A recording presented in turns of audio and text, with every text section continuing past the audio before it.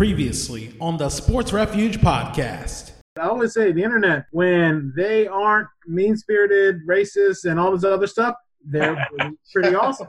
From Delaware, almost live, this is the Sports Refuge podcast. This is the weekly podcast featuring interviews with guests discussing their connection to sports.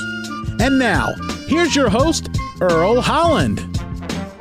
And welcome to episode 78 of the Sports Refuge podcast, the show where guests share their connection with sports. I'm your host, Earl Holland. The NBA playoffs are underway, and the hunt for the Larry O'Brien Trophy is on. Of course, this is a unique year as there is a 72-game schedule, and there are 10 teams vying for 8 spots in each conference. I was able to get fan representatives from many of the teams in the playoff hunt, looking to ask them how they feel about their team, as well as their expectations going into the season, in addition to them giving their NBA Finals predictions. While the goal was to get all 20 teams in the playoff hunt, sometimes it can prove a little bit difficult, especially in the world of social media, as numerous attempts to get fans for teams such as the Atlanta Hawks, Milwaukee Bucks, Memphis Grizzlies, San Antonio Spurs, and Indiana Pacers came up empty. But my hope is next year we'll get this going a little bit earlier, and hopefully we'll get all 20 teams in the hunt. But as for the fans who are able to participate in this, I really do appreciate it. And instead of just giving you a rundown of the names, I'll let you experience it for yourself, starting with the Western Conference. With me to discuss the Golden State Warriors is Thomas Banks. How long have you been a fan of the Warriors? I've been a fan of the Warriors since they had Tim Hardaway. This was back in the early 90s, 80s, late 80s or something, early 90s. They had Chris Mullin, Tim Hardaway, Mitch Richmond. I was a big fan of them three, especially Tim Hardaway. He came out with UTEP.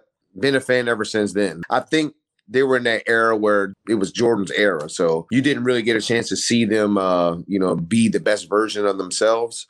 But I've been a fan of them ever since then. And then when Baron Davis went there, I became a fan. So I've been always watching Golden State ever since I was a kid.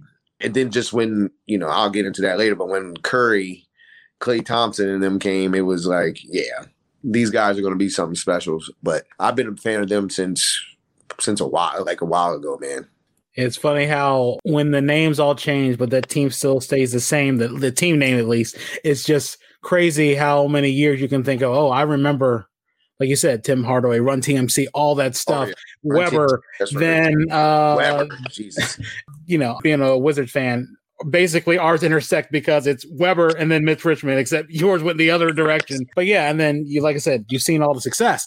What is your most memorable Golden State Warriors moment? Oh man, I think it was when Stephen Curry, he went and he was going against OKC. The moment that made, I think, Kevin Durant say, okay, I got to play with these guys, was when he was dribbling the ball. It was like 4 seconds left on the clock, and he dribbles, and he's a little past half court, and he shoots the ball and hits the three from he was past 40 feet, and he shoots it, and it goes in, and everybody goes crazy. So I think that one, that is my most memorable, man, was when Stephen Curry hit that shot. I was like, this guy's not even human, man. He's an alien. He's got past 20/20 vision. This guy's a beast, man. So that's probably the most memorable time that I can recall. I mean, it's so many with that team and those players that they have. Expectations going into the season, they were a lottery team for the first time in a very, very, very long time. Steph Curry getting hurt, of course, Klay Thompson still being out, Durant leaving and going to Brooklyn, and so much stuff had changed. What were you hoping for going into this season, especially everything being so out of sorts with the shortened season because of COVID? Yeah, well, I was hoping that they would be a challenge to everyone. I mean, right now, everybody can kind of pick them apart because Klay is hurt. They got that kid Wiseman who's very good. He's going to be a all-star, I think, in the future. If he stays healthy, I can see him playing with the level of Anthony Davis. He's got to take some time to grow. But yeah, right now, everybody knows their identity right now. They know Steph is the main threat on that team offensively. Draymond is very good at dishing the ball.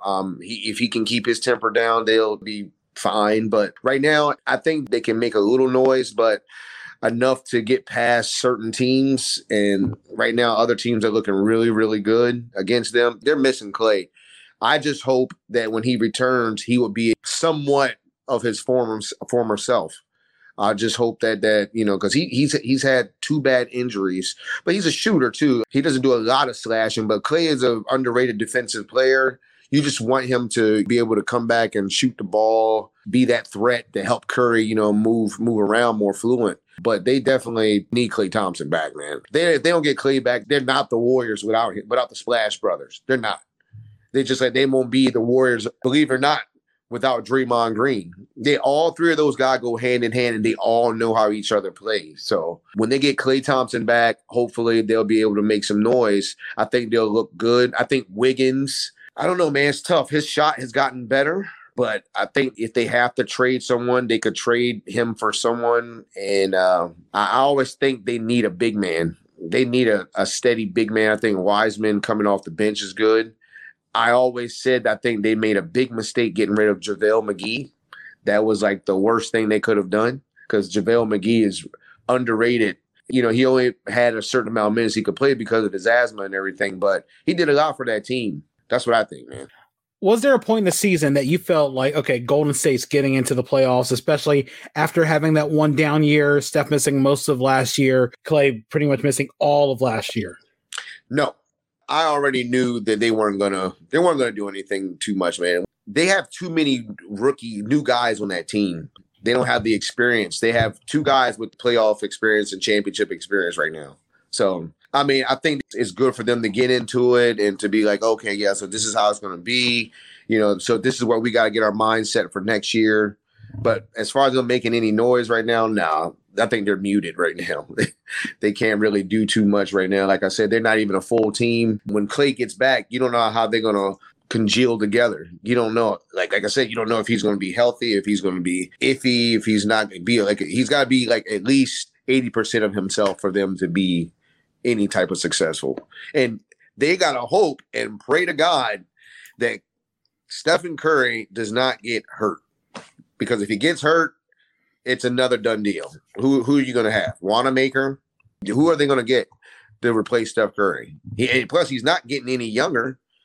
I mean, so now he's getting older another year. He's putting more mileage on his knees, on his ankles, on his wrist. Anything could happen right now. Then when Klay comes back, Klay might be fresh, but Curry might be, I'm getting older now, man. Even though it's a year, a lot can change in a year, man. I know you're concerned that, well, if they do make it, they're not going to do much unless there's some type of magic like they knocked off the Mavericks that long time ago with Don Nelson. But what were the biggest concerns about them making the playoffs? I mean, what do you felt like could have held them back in making the playoffs?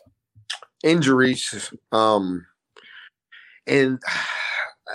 it's just, they're just not ready at all. I mean, look, who are they a threat to? Lakers, Portland.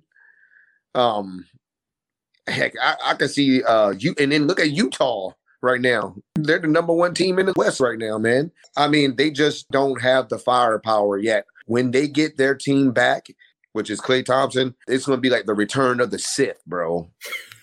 They're going to come back with a vengeance, man. Watch. They're going to be the team that's going to be like, all right, yo, you guys counted us out, even me, because I have doubts right now of why I don't think they're going to even make the playoffs. And I say it's because of injury plagues, and I just don't think they're mature enough right now, even though they got 2 guys, as like I said, they've been champions, but they just don't have it right now. Even Steve Kerr looks lost out there right now, man, trying to get these guys together, man. He doesn't know what he wants to do. I mean, these guys, their defense have gotten bad. They're too small. Pascal, he's probably he kind of replaces Iguodala, but Iguodala, he was very athletic, man. I mean, this guy, Pascal, is pretty good. He's going to get better, but they just need to be on cruise control right now this year. They don't need to try to force getting into the playoffs and then force trying to do so much and then someone gets hurt. That's what I think. I think just sit back and take notes this year. And the thing about the West is that at any point, a couple of wins can move you up from 12 to 5th at any point, because the West is very competitive. as opposed to the East where it looks like a disaster. And it's interesting that you never really think about it, how the impact of one player can really change a team. I mean, I guess it's obvious. You can see what LeBron can do to one team, changes the Cavs into a competitive team, changes the Lakers into a good team again. But if Steph's there, then you add Clay. That could be even dangerous. But then again, who knows? They could luck out, miss the playoffs, and hit the lottery and get the number one pick. And then now you have youth to go with that experience, and then it keeps going. But, again, the lottery is a crapshoot. Yeah, it is. But they don't have no bench. Who they got good coming off the bench?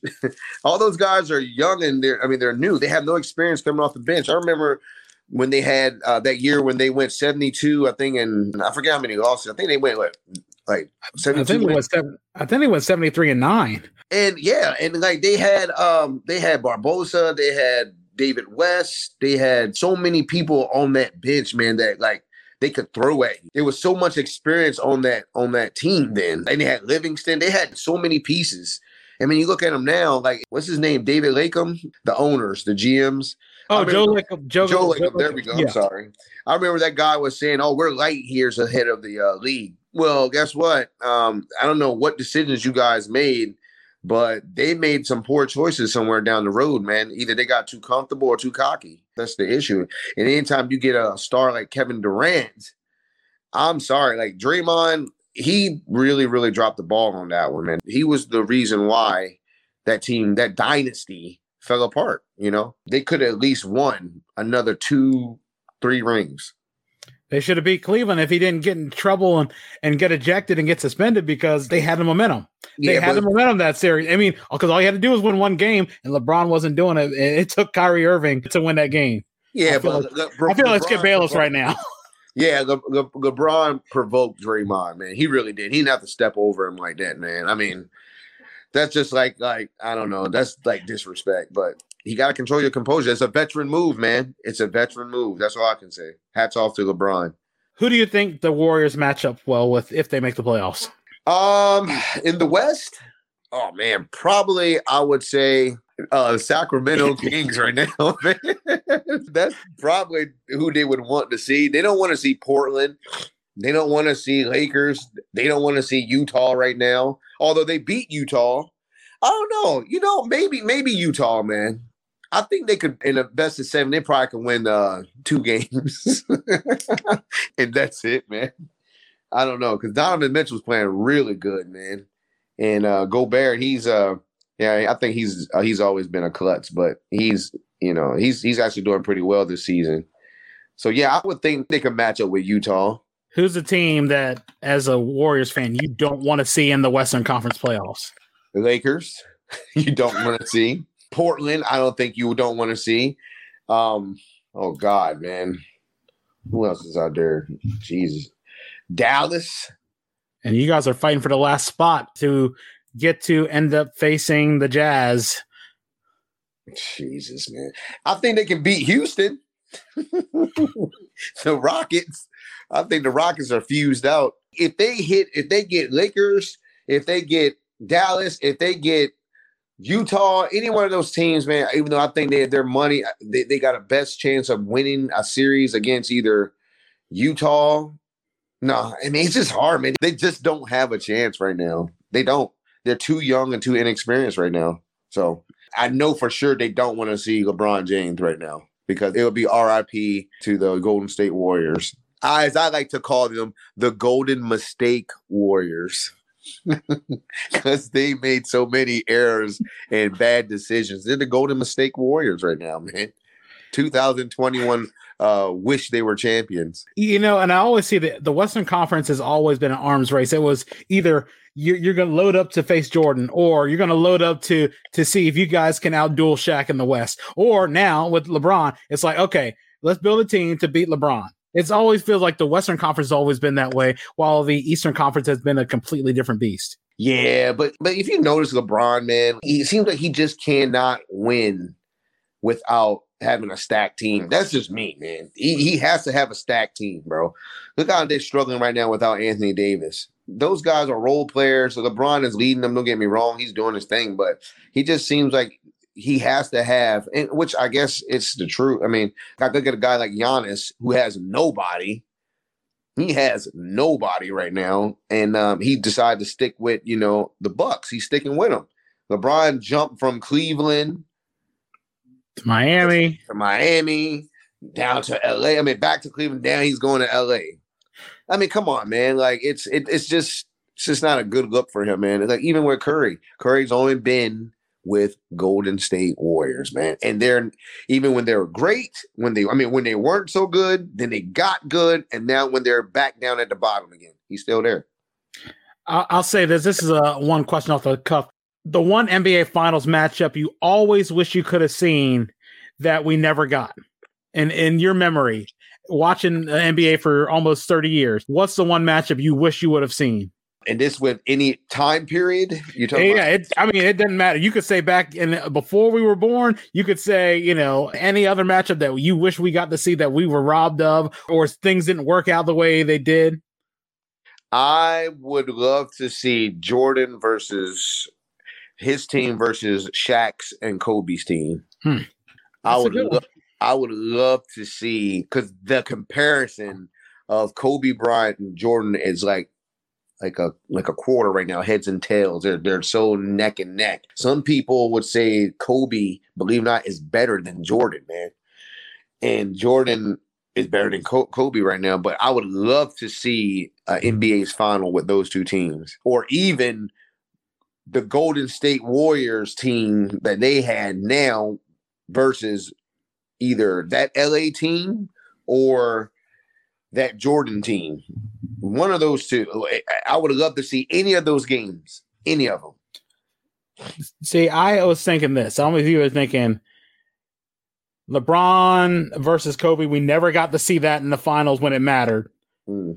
Because either Dwight Howard got in the way, or the Celtics got in the way, or all of a sudden LeBron didn't show up in that one game against Orlando. Or I will say this. I wanted to see the Bulls against the Rockets, because that would have been, Olajuwon masterclass on how you play center. I mean, that's just me personally, because think about it, Olajuwon made it to the finals 3 times, and everybody forgets about the first time because they got smoked by the Celtics, but in the early 80s. But yeah, to see them against the Bulls, it would have been the dream shake versus Jordan bringing them back, because, like I said, Olajuwon would have got his points against those Bulls centers. There's no doubt about it. Oh, then that would have probably been like a really good game, man. Very, very good game, man. It's like saying, Puff, that you would see the Harlem Shake versus the Dream Shake versus the Milkshake. Too many shakes, man. But I think my favorite is the Steak and Shake. Going on to the NBA Finals prediction. Who do you have coming out of the East? Who do you have coming out of the West? Who wins the finals, and in how many games? All right. Obviously, with the addition of Blake Griffin, and if everybody get it together, and play at unison, I think the Nets is coming out of the East. They're going to beat Milwaukee. Obviously, coming out of the West will be the Lakers. I think those two teams will meet in the playoffs. And I think, and I hope, I would say the Nets in 6. Oh, wow. Honestly, I feel like they'd be rewarded for bad behavior just because, at least LeBron and them made likable villains that people would cheer for. These guys are like, it's a bunch of head cases. That's all. Every single one of them is a bunch of head cases. All the flack LeBron gets, that Nets team would be the from their bland color scheme and everything else. It's like, everything. Hey, they live in Brooklyn. Hey, man. I mean, I just think they're gonna if it's gonna come down to obviously defense, but they got so much firepower right now, man. They got so much firepower right now. And it's just like, who's going to stop Durant? I mean, you can match up Durant with LeBron. Okay, they might cancel each other out. But who's going to stop Harden? Who's going to stop Kyrie? Who's going to stop those two? Pope, what's his name? Pope? They have nobody. Kyle Kuzma. You're not going to – come on, man.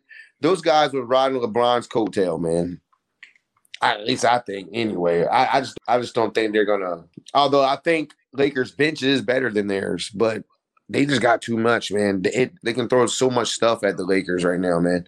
But that remains to be seen until they get to that point, Yeah, Steve Nash is a new head coach. Who knows how he'll handle the playoffs? It's a completely different thing, especially while you've been a player. It's a completely different story. You can ask Steve Kerr. I mean, Steve Kerr went from role player to being like, legendary coach overnight. This is you don't think of extremely good superstar players end up becoming these masterful coaches, because normally it ends up being a disaster. Yeah.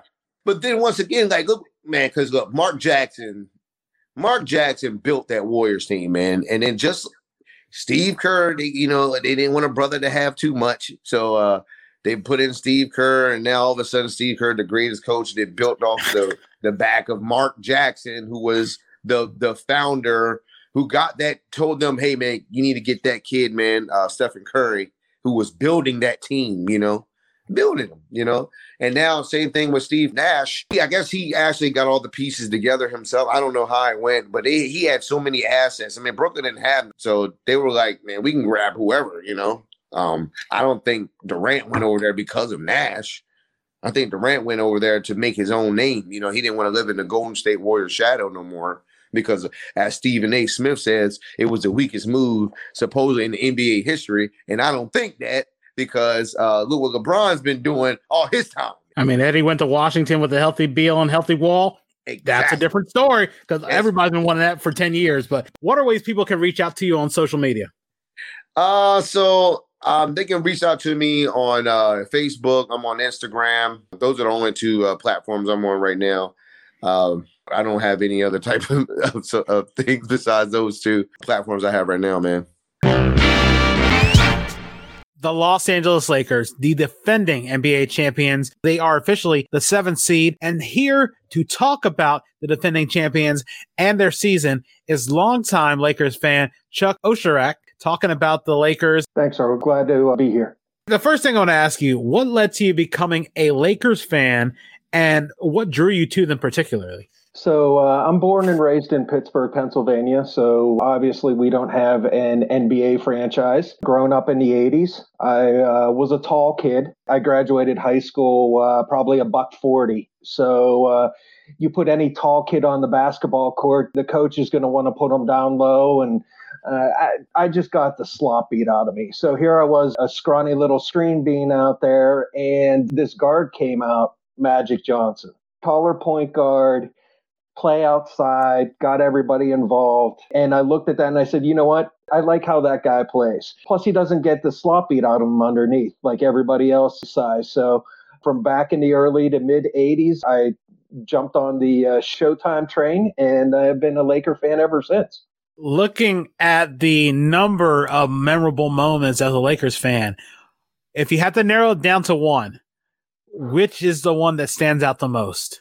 It's tough to take it down to one, Earl. I would probably say against Portland in the 2000 Game 7 Western Conference Finals. If you think back, LA jumped out to a big 3-1 lead in the series. They lost Game 5. They lost Game 6. They were down 20 in Game 7. And the Lakers come roaring back. And with about 40 seconds left, they're up 4. Kobe drives down the middle of the lane. Shaq goes backdoor on the right wing. And Kobe puts it up there, and Shaq throws it down for a 6-point lead, and the rest is history. So it's difficult to narrow it down to one, but that's probably the one that I remember the most. What would you say is your most unique piece of Lakers memorabilia that you have? Again, that's tough to narrow it down to one. I'm a big card and memorabilia collector. So I have a Kobe rookie, I have a Shaq rookie, Magic rookie. I love all of those. I have an autographed Kobe mini basketball and an autographed Magic Johnson basketball. So those two are probably at the top of my list. Going into the season, what were the expectations, especially being the defending champions out of the bubble and a 72-game regular season? What were you hoping for the Lakers to do? I mean, as a Laker fan, is there really any other answer regardless of the year? You were planning on winning a championship that year. I mean, if your aspirations are to make the playoffs, you're a Jazz fan. So, I mean, as a Laker fan, you are expecting to win a championship or at least compete for a championship every year. And coming out of last year, I don't think that is any different.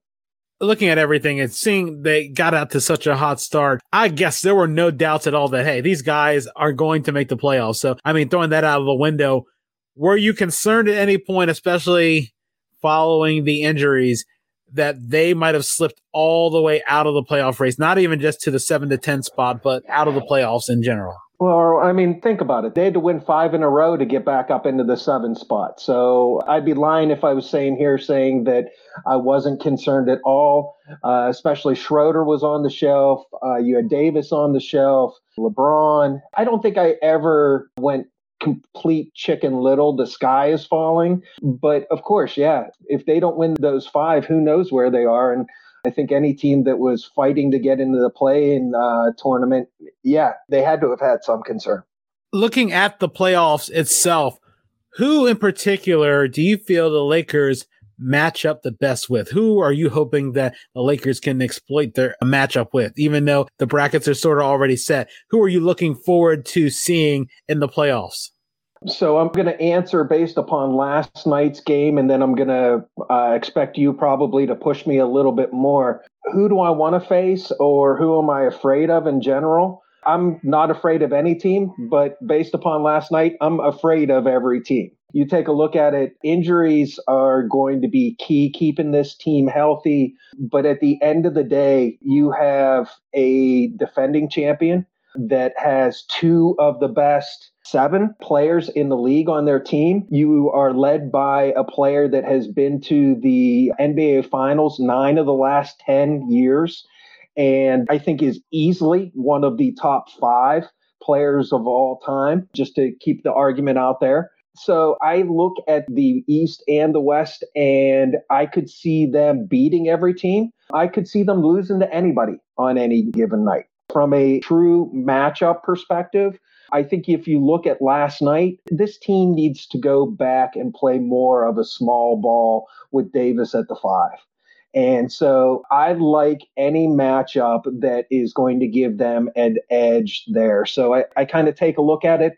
Jazz have had a great season. I like Davis against Gobert in that situation. I'm not really worried about Phoenix. Again, great year with Paul coming over. I would be really nervous of a Denver team if they were healthy right now. And I think even with them not being healthy, Denver is a team to be worried about. And I think we have to be worried about our little brother. I mean, the Clippers are here to stay, and we pushed them in the sand for enough years. Eventually, you have to expect them to come out fighting and win. So I would say the Clippers and even Denver. And based upon last night, I would not want to face Golden State again. You take a look at what that team has done. I don't care where they are with Green and Curry. They play together better than most any duo out there. And looking at LeBron, going into the Lakers' history, who would you say is the greatest Laker of all time? Because I know there's plenty of debates there. And some people will say it'll extend outside of the court and into the front office too, which would put Jerry West up there as well. But to you, in your mind, who is the greatest Laker of all time? So I take a look at that question. I think it's a great question. I think if you just look at on the court, Kobe has every right to be in that discussion. I take a look at kind of what the players have done after their career for the community, for the franchise. I think it really then puts West and Magic up there over top. And I'm going to go with Magic. I am biased. He is my favorite sports player of all time. I think it's difficult to think of if you name a franchise at random that more people aren't going to think about Magic other than maybe that are people that were born after the year 2000. I think he is the franchise and made them who they are today. You know, and I've always think about this because I look at Kareem and I just think, you know, that is a tough choice too. And I know that he technically could be the choice of the greatest player for 2 teams. He still leads in Milwaukee scoring, and he was only there for like 5 or 6 years. But that's why I always think Kareem too, just because while Magic added the pizzazz, I think Kareem was a focal part of Showtime as well. And even before it got to Showtime. And that's an interesting point because obviously I think of Kareem. I think it would be interesting if we got the airplane version of Kareem throughout his career with a little bit of personality, a little bit of swagger, to see how he would be viewed in the public. I mean, a great player, but I just don't think he stood out in a manner that the other Laker greats have. It's sort of like a Duncan-like charisma, solid player, lunch bell player, will go to work. But it's just like you said, magic. He walks into a room. It's like him and Shaq. Those are two guys that have that smile and everybody glows, which is weird because I think the Kobe thing with the charisma, it's like Jordan without the charisma. It's the one thing that I see when I see Kobe, and it's just the commercials Jordan did and all this other stuff. And it's just Kobe did everything on the court, but the personality was...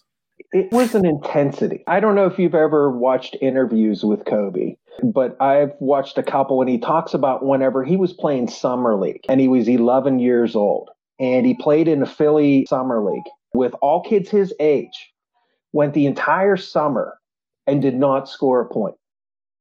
And at the age of 11 or 12, developed a plan on how to get better for the next summer. I don't know about you. I was playing in the sandbox, maybe playing some street hockey. Yeah, I was shooting some hoops. I was not developing a training regimen on how to go to the left at the age of 12. I mean, there was just an intensity, and he took it away from basketball. I mean, you take a look at what he did with books and movies and his entrepreneurship. I mean, he was a great person, a great role model for so many individuals. I think a lot of individuals can kind of learn from that Mamba mentality and take away from that a little bit. Yeah, he was definitely focused. No one can ever take away his focus. It's just everyone's thinking, man, if he was like, people wanted to, I guess, to be a little more personable and things like that. It was sort of like the Kareem and Magic thing in reverse with him and Shaq, where it's like you have the guy, the personality, and then you have the other guy who's ready to work, but let his game do the talking for him.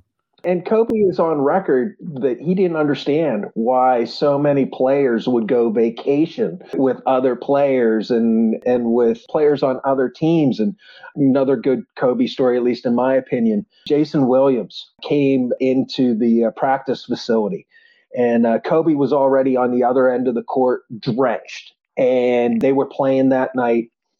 And Jason Williams talks about how he's getting laced up and looking down at the other end. And Kobe is going full speed. And if anybody out there has ever practiced, whether it be golf, whether it be baseball, whether it be basketball, it is real easy to just walk through the motions. And here Kobe is going full speed with his drills on the day of a game.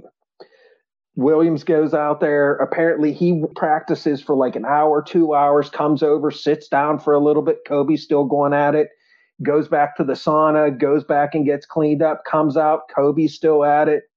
After the game, Williams comes over to him and goes, "Kobe, it was a game day. What were you thinking?" He looks at him and said, "I knew you were down there. I wanted to make sure that you knew that you would never outwork me." And here's this one point, not even one of the best point guards in the league at that time. And he was going to make sure that he knew that Kobe had his number. I mean, you just kind of look at so many of the stories like that. There was an intensity to Kobe that maybe him and Jordan, I don't know, Tiger, if you want to bring in players from outside basketball, but there was just a competitive intensity that I wouldn't even wanted to play ping pong against Kobe. Yeah, competitive fire is something that probably couldn't be matched. I mean, it's easy for Jordan to do that because he's beating everybody.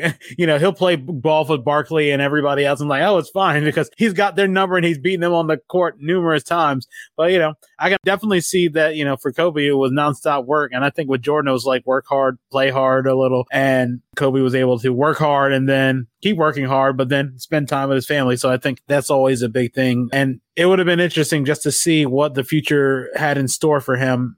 I think it's odd to say, but I think most people will remember where they found out that Kobe passed away. I mean, I think that's one of those moments that you specifically remember where, how you found out. So yeah, I would agree with that. Looking at the NBA Finals, who do you have coming out of the West? Who do you have coming out of the East? Who wins and in how many games?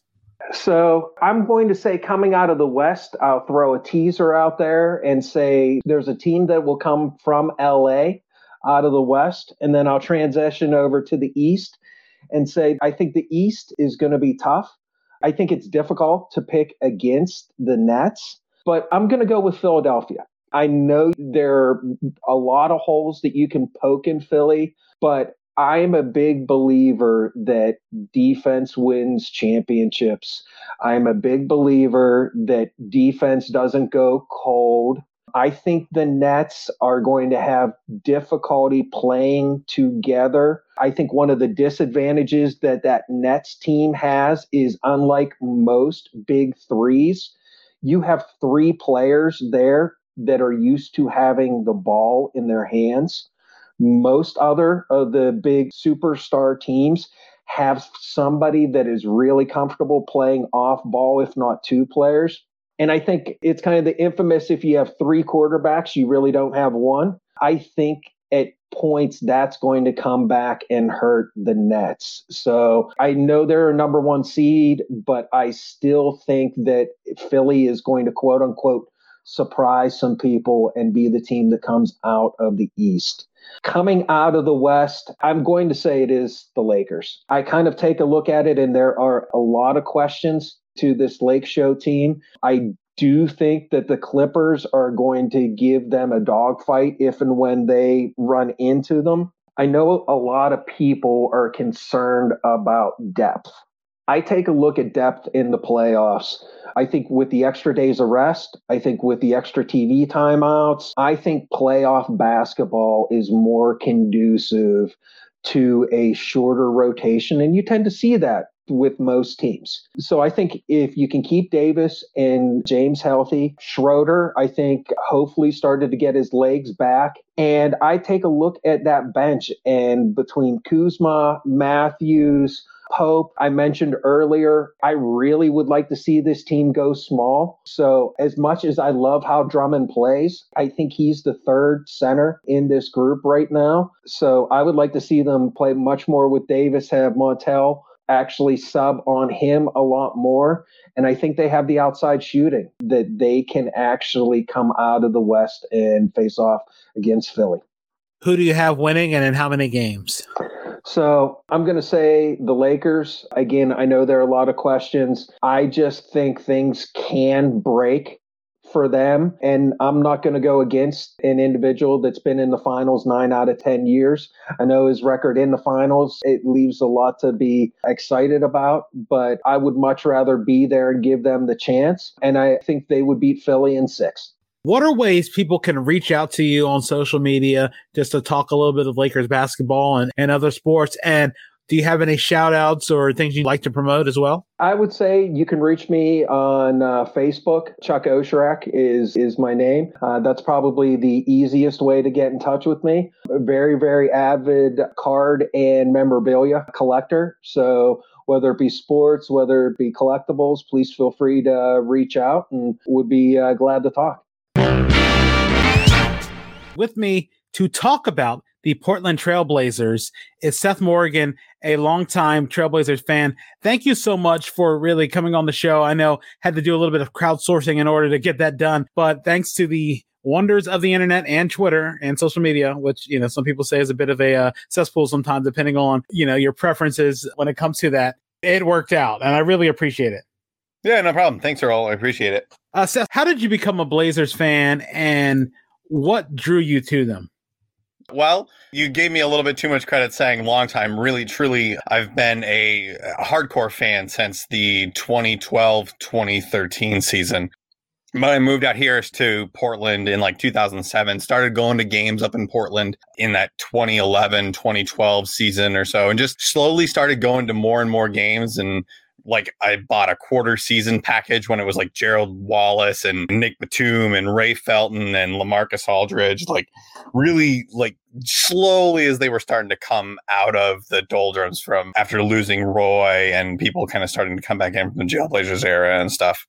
And I got in like Damian Lillard's rookie year, and I was there for like that 13 game losing streak to end that season.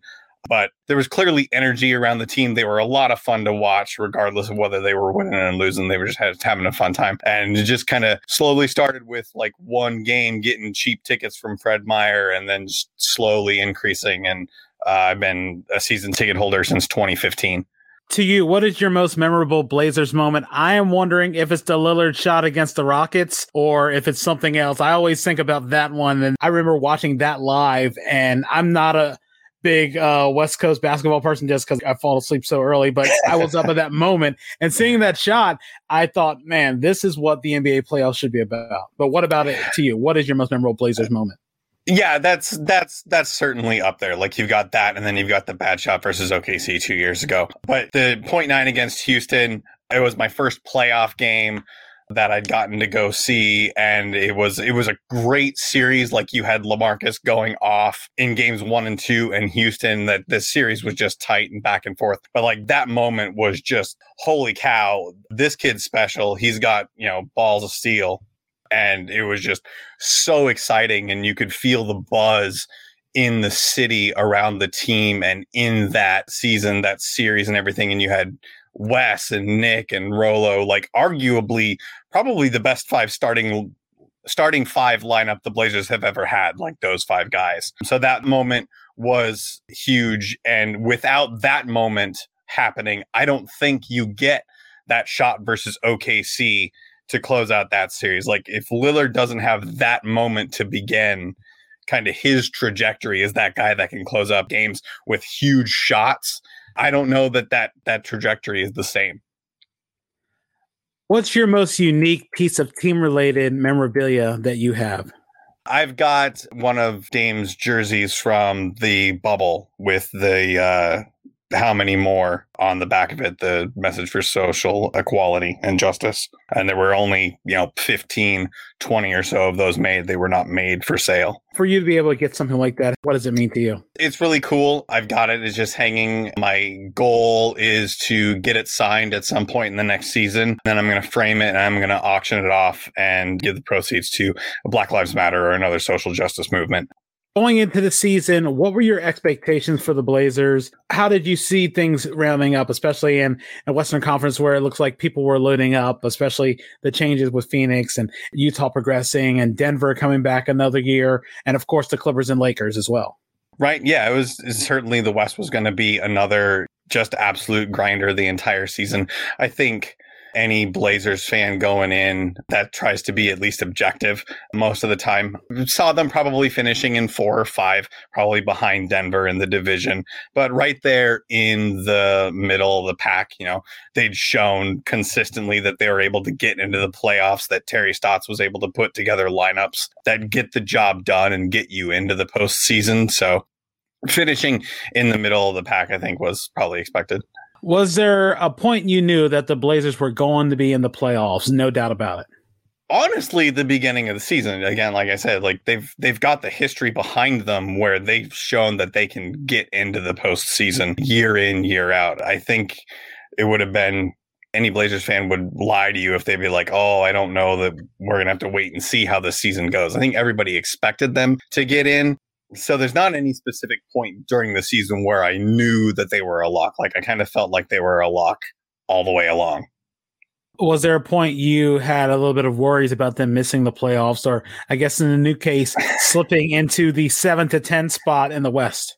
Right. Well, which 20-point loss do you want me to pick? They had a number of moments early on in the season where the first game of the season, they lost to the Jazz by 20 points. And they had a number of instances where they would fall behind by 20 in the first half and just put themselves into a lot of holes. Probably specifically the moment that I was just like, all right, we're just going to have to let this season go. There was a game against the Spurs at home where it was close for the first 3 quarters, but the Spurs just drubbed the Blazers at home by like 16 points in the fourth quarter. And this was 2 or 3 games after they'd just lost CJ and were drubbed by the Pacers by like 34 points. And then they lost Nurk a couple games later to that broken wrist against the Hawks.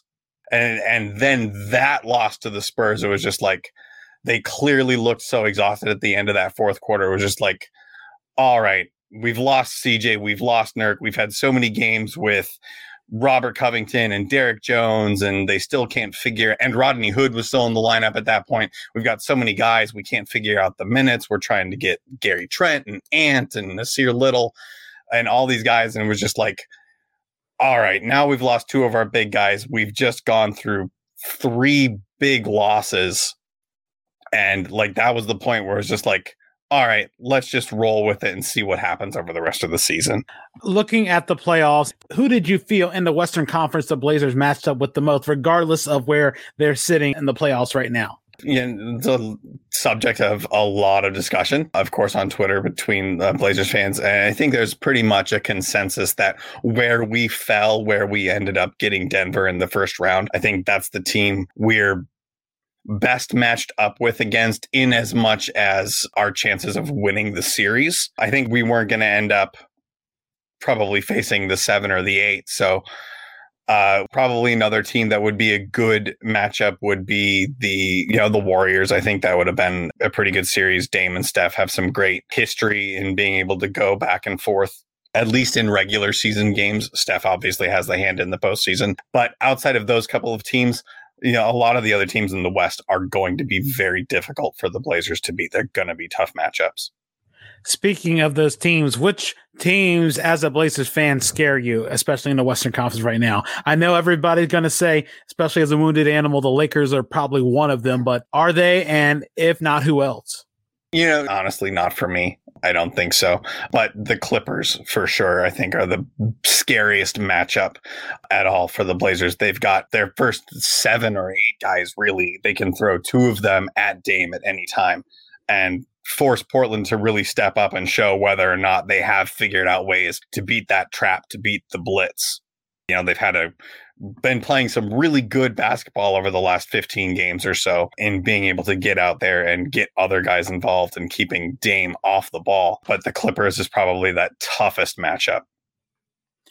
What is it that you feel the Blazers will need to get over the hump in the Western Conference? What is it that really will have to come to fruition for them to have that success and maybe even punch a ticket in the finals? I think they really just struck a luck. The organization, they've shown who they are. You know who they are. You know what kind of offense Terry Stotts is going to run. The organization has made it clear that they're not going to move on from CJ McCollum, probably. They've said a number of times, like, we're not going to trade CJ unless we get equitable value. And that's going to be a top 10 pick and a starting top 5 guy and a good role player, a good wing. That's the kind of thing that they need to get out of a trade there. So since that's not going to happen, they've kind of shown who they are. And so they just need a little bit of luck. They need to get out of this Denver series, and the bracket that they're in is probably a little bit lighter than the top. And if they can, stay healthy and pull out a game on the road, then I think they've got a chance. Probably any series. I don't know that there's any move, like everybody wants to say fire Terry Stotts and get a new coach. Like, what coach are you going to get to replace Terry Stotts that's going to be available right now and is going to be miles better to, you're not getting Steve Kerr or anything like that. You're not getting Dwayne Casey. You're not getting Nick Nurse. They're not going to have those types of the availability to get a guy like Giannis or a guy like Kawhi or LeBron or, whoever's coming around in free agency. They're not going to look at Portland. So who the team is. So you're not going to insert something into the team to get them over that hump. They're going to need to just bear down and get it done and get a little bit of luck on their side. And then they will. Looking at your NBA Finals prediction, who do you have coming out of the West? Who do you have coming out of the East? Who wins the finals and in how many games? Well, I'd be remiss if I didn't make the prediction with the Blazers coming out of the West. I actually like the Knicks coming out of the East. They lost all 3 games against Philly, but the last 2 games they played extremely extremely tight. I think they have a chance to beat Philly in that bracket and make it to the East.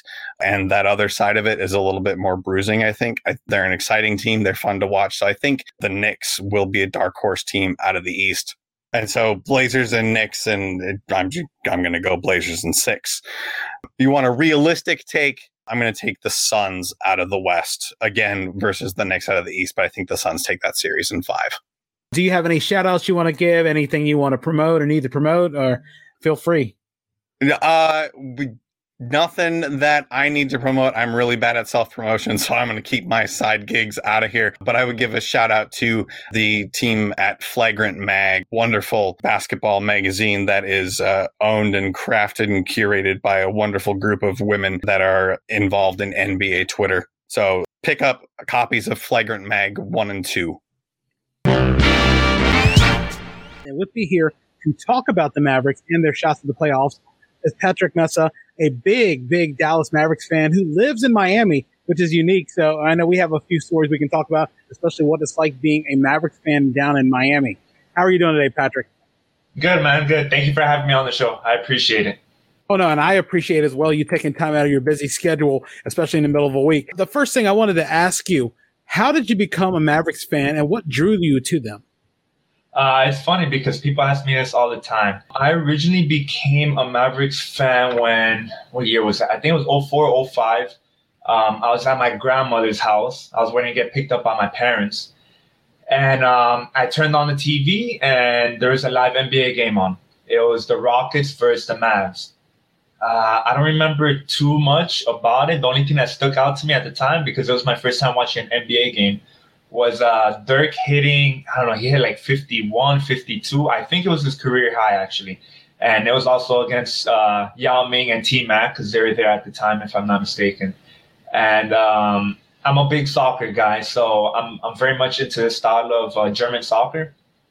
And so seeing a German NBA player, you know, there was already a connection for me based off of my love for another sport. So I was like, this guy's German, it's kind of cool. He stands out because he's not your typical NBA player. And he had a fantastic game. And they beat the Rockets. And I was like, damn, this is kind of entertaining. So from there on out, I was a Mavs fan. What is your most memorable Mavericks moment? It's easy to say 2011, Game 6. You know, we clinched our first NBA title. But I guess that would be pretty cliche to say. So I would say a game that really stuck out to me was a Game 7 we had in 2006 versus the Spurs. Dirk, he hit an and one shot, driving it into the lane. He got a layup in. He got fouled. I think that was Manu Ginobili who fouled him. And with that, it like closed out the game and it guaranteed us a spot in the finals. So that it was just insane to see that happen. What's the most unique piece of team-related memorabilia that you have? Unique. When the Mavericks played the Heat in the finals in 2011, Game 6 was actually here in Miami. One of my former, when I was in high school, there was a security guard. He was a big sports guy and into collecting memorabilia. So he would usually know where the teams would stay at when they're in town. So through him, I found out where the Mavericks were staying during their visit in Miami. And I actually had my sister, who's pretty artistic, she drew out a poster for me, and it just had the Mavs emblem on it. And it was probably about the length of, I don't know, probably shoulder width apart. So it was a pretty nice big poster. So the morning of Game 6, before the team went out for the shoot-around at the arena, I took it to the hotel. And when they were walking by, going to the team bus, I had a few players actually take pictures and sign my poster. So it wasn't a piece of memorabilia that I bought, but it was actually, you know, handcrafted. So it was kind of cool. That is pretty cool. I mean, that's something you can hold on to for the rest of your life. Going into the season, what were your expectations? A new season, not completely affected by the pandemic. At least this time, there's no huge gap. It's a later start, a shortened season. What were you hoping the Mavericks would be able to do in this season? So it was a tough loss by the Clippers. How we exited round 1 in the bubble. The thing was that we didn't have KP, so Luka was, you know, carrying a lot of the workload. And with him alone, it was interesting to say that, you know, we put up a pretty fair fight. So the thought that was lingering in my head the whole time was like, damn, what if KP was healthy? Like, where would this series end? Would we have made it out the first round or not? So the expectation to this season was to have a fully healthy squad. As you could probably tell, that's not really the case for the most part. But the expectation was to have a healthy squad and to make it past the first round, in all honesty. Was there a point where you were confident that the Mavericks were getting into the playoffs? Was there really a particular moment that said, yep, we're fine, we're getting in. I know it's going to be a tough haul, but we're getting in? Yeah, I think we struggled early into the season. Once we got past the All-Star break, we started to really find a rhythm. And for the most part, when we had big matches versus whether it be the Lakers, the Suns, the Nuggets, the Nets, we would put up a fight, and I feel safe to say we won most of those games. And that's when I really started to realize, like, even though we're not fully fit 100%, this team could do damage. It seemed like we're starting to get a little bit more respect in the league. Was there a time you were worried about the Mavericks making the playoffs? Oh, yes, 100%. Before the All-Star break. Coach Carlisle, it didn't seem like he had a solid idea of what to have for a starting lineup. His approaches from one game to the next, they seemed fairly inconsistent, and we weren't getting results. It was pretty frustrating, to say the least. So prior to the All-Star break, I didn't know where the season was going to go. Looking at the playoff brackets, and everybody's comfortable with everyone being in the playoffs, and you're getting in, whether it's going to be in the top 6 or the top 7, who do you feel like the Mavericks match up the best with? Match up the best? It's a shootout out there. It's hard to say. I'm looking at the standings right now, and I believe it or not, I would say probably the Suns. I feel like the Suns, even though they're one of the more dominating teams at the moment, I feel like we match up well against them. Why do you feel that you guys match up well with them? What is it that you feel like you guys do well against the Suns? Just position by position. I feel like we're more, I don't know if I want to say talented, but I feel like matchup wise, we would suit well against them. Because I know the versus the Lakers, we have a tiebreaker over them. We beat them 2 games, but they weren't fully fit. Versus the Trailblazers, they're tough. They beat us in our season series. The Nuggets, I wouldn't want to face the Nuggets. We've pretty much, I think we got swept by them. So it's a difficult matchup against the Nuggets. So it doesn't leave too many options. And the Warriors, I do not want to see at all. I know that the way a lot of the teams are surging right now, that it gets to that point of the season where it can be a crapshoot and you never know what's going to happen. Why do some of those teams scare you that you're worried about seeing in the playoffs? The Warriors, because of one guy only, Steph Curry. We all know he can do whatever he wants on that court, and especially luckily we're avoiding that play-in tournament, so that gives me a sigh of relief. I think we just need to win one more game, or we could depend on a loss from the Lakers, if I'm not mistaken. But the Warriors, they're a scary team. They're a scary team. The Lakers, they're not fully fit. They don't seem like they have, a rhythm going. So the Warriors and the Nuggets are probably the teams that worry me. And the Blazers. It's stacked. It's stacked. Now, I know Luka Doncic has become really a star and buzzing in the NBA, and it's unique that really going back even well before the Dirk days, the Mavericks really sort of cornered the market on European players, East European players like Detlef Schrempf and guys like that beforehand. And then, of course, Dirk and now Luka and Kristaps Porzingis. But what is it that makes Luka such a dynamic player that people love? That's a good question. I think his diverse talent, his IQ, his awareness, his way of play makes everybody around them better. I wish I could give you the stats off the top of my mind, but I think in every game they bring it up of how efficient and powerful the team is when Luka's on the court versus when he's not. And like with Dirk Nowitzki, he was a superstar as well, but a guy like Luka, he's getting you 8 assists a game, and he's drawing in double teams to get other people involved. So it's special. It's something very special to watch. So he gets everybody involved, and everyone gets better. You don't find that in any player. What is it that the Mavericks do well?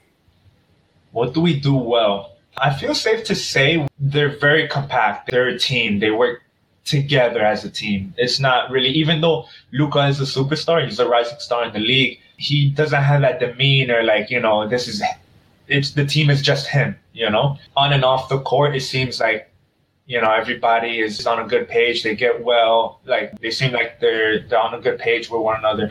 So I see it like more of like a family, So it seems like they have very good chemistry on and off the court. Looking at the NBA Finals prediction, who do you have coming out of the Eastern Conference? Who do you have coming out of the Western Conference? Who wins the NBA Finals, and in how many games? Oh man, that one's a toss-up. On the Eastern Conference, it'll probably be the Nets, I would say, long shot. For the West, that thing's a shootout. I don't even know what to tell you. Of course, being a Mavs fan, I would love to see the Mavs. Expectation-wise, I think we can make it to the second round. If we make it to the Western Conference Finals, it'd be a very successful season. But I would say maybe the Nuggets or the Suns if the Mavericks don't come across them, because I feel like we could beat them. So if it's the Nuggets and Nets, or the Suns and Nets, I feel like the Nuggets could beat out the Nets, for the fact being that like I see the Nuggets play, and it reminds me of the Mavericks, like very like team-based basketball, and I love it. I love it. Nobody is here to claim, the shine of the team or the image of the team. If it was the Nuggets and Nets in the finals, I would probably take the Nuggets in about 6 games. It's pretty lofty. I know everybody, depending on when I talk to people, a lot of people were at least initially up on the Lakers, and now they're a lot down on the Lakers. It's interesting how those injuries to LeBron and Anthony Davis have impacted everyone's choice. But I mean, and I know we don't want to make it about the Lakers too much, but how far do you think the Lakers can go before they reach the end of their run this season? Oh man, I don't know. I wish, like you just said it yourself, I'm pretty sure you hear week by week a whole different answer. Right now, well, they just got a big win versus who was it? Oh, against the Knicks 2 nights ago. But if they're in that play-in tournament, in all honesty, if they come across the Warriors, I don't see them making it into the actual playoffs at all. And that'd be such a huge fall, especially for the defending champs. Before we wrap this up, Patrick, I really do appreciate it. Do you have any shout outs you want to give, any social media that you want to promote, or anything else that you want to promote while you're on? No, I'm good. Just for everybody to be a good human being. That's all. I know, especially right now, we need a lot of that, especially with whatever's going on, not to get too in depth with it. It's just sometimes you just need a little bit of, consideration of others sometimes, because it doesn't seem like that's been happening a lot more lately. It seems like it's going the other direction. Agreed. The LA Clippers have always felt like second-class citizens in the city of Los Angeles or Anaheim at some points to the Lakers. But this year, and as in the past really decade plus, they've been making their own way, and especially getting out of the reputation that everybody knew in the old Donald Sterling days. And here with me to talk about the LA Clippers and their chances in the playoffs is longtime Clippers fan Sergio Arambula. I tried. Yeah, no, thank you, Earl. Appreciate it. I almost made it. Arambula. Thank you. Sergio Thank Arambula. you, Earl. It's a pleasure to be here. Thank you for being here, and thank you for being patient with me as I try to phonetically sound out your name, and I really appreciate it.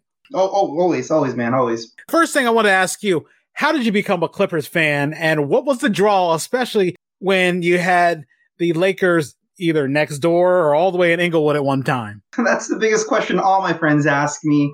Growing up in LA, Lakers, they've dominated this market forever. And I actually got involved with the Clippers was because back in the day, you used to give out free tickets to the games because no one would go.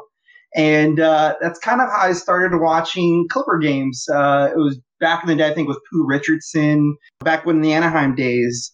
But it wasn't until the turn of the century, right around 98, 99, when we got Lamar Odom, we got Quentin Richardson, Darius Miles. It was like the young and up-and-coming team. We had moved into Staples. And I really just kind of attached myself to like the young core, right? They were like the young kids coming up. And I liked the Lakers. It wasn't like I had any beef with them at all. It was just that something about the Clippers drew me. And it was also because I couldn't afford to go to Laker games. They were just more expensive.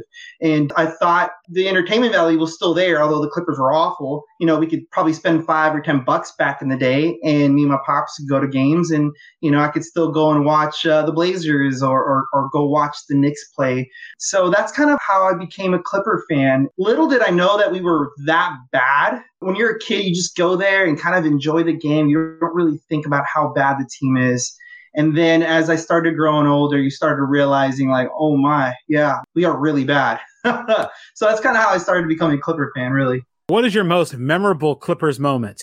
Wow. I got a couple of them, but I think the one that really stands out and that the one that's really redefined of who we are is the day Chris Paul got traded to the Clippers. I remember being in college. I went to school out in Seattle, and I remember getting the notification, and I couldn't believe it. I just couldn't imagine having Chris Paul in his prime coming into the Clipper organization that already had DeAndre Jordan and they had Blake Griffin. And I'll always remember, I believe they were both in a practice facility somewhere. I don't remember where exactly. And the cameras caught Blake Griffin, super ecstatic and excited. And I remember him saying, oh my God, it's about to be Lob City, right? And he coined the term. He was the one that coined the term. But it was just really between him and DeAndre Jordan kind of being so excited that they're about to get an amazing point guard to really delegate the ball around. And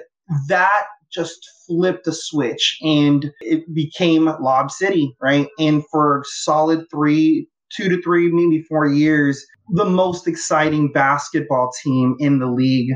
And I think that changed everything in terms of going from we might make it to the playoffs to we are contenders now. I think that for me was probably the most memorable moment as a Clipper fan. I will tell you that, well, as a Wizards fan, and my biggest Clippers moment is the viral one. It's DeAndre Jordan's dunk over Brandon Knight. Oh, my goodness. That's the one. Oh, my gosh. And the call, right? Ralph Lawler, who's just an amazing announcer. And we've had amazing announcers all over LA. I mean, Vince Scully, you have Chick Hearn, right? And Ralph Lawler is up there with him. The call he made when he dunked it on Knight. And Knight stayed on the ground. It was just like he really put him to sleep. And I always go back and replay it. And sometimes they'll even have voiceovers of Jim Ross doing the WWE style. And they'll drop in the coffin. And when Mankind gets tossed out, I think it was the Hell in a Cell match. And it lines out perfectly. And that was another great. That was another one of the most memorable moments. But that was an amazing one. That's all I think of. I've never heard any other version except for the one with Jim Ross, and that has pretty much been the iconic one. And how they ended with the look on DeAndre Jordan's face. Yeah, he's like, ooh. I just remember, I think it was Caron Butler on the side, and he just like looking like he couldn't believe what he just saw. He like ran to the other side. And that was up there. And we still celebrated. And believe it or not, I think Twitter still does like an anniversary dunk of it. And, it's always nice to go back and see what happened.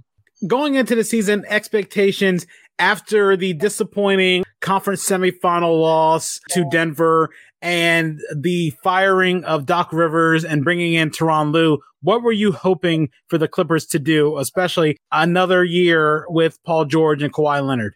Yeah, that was discouraging last year. Really heartbreaking, right? We had it in the back of 3-1, and in Clippers fashion, we blew it, right? We blew it.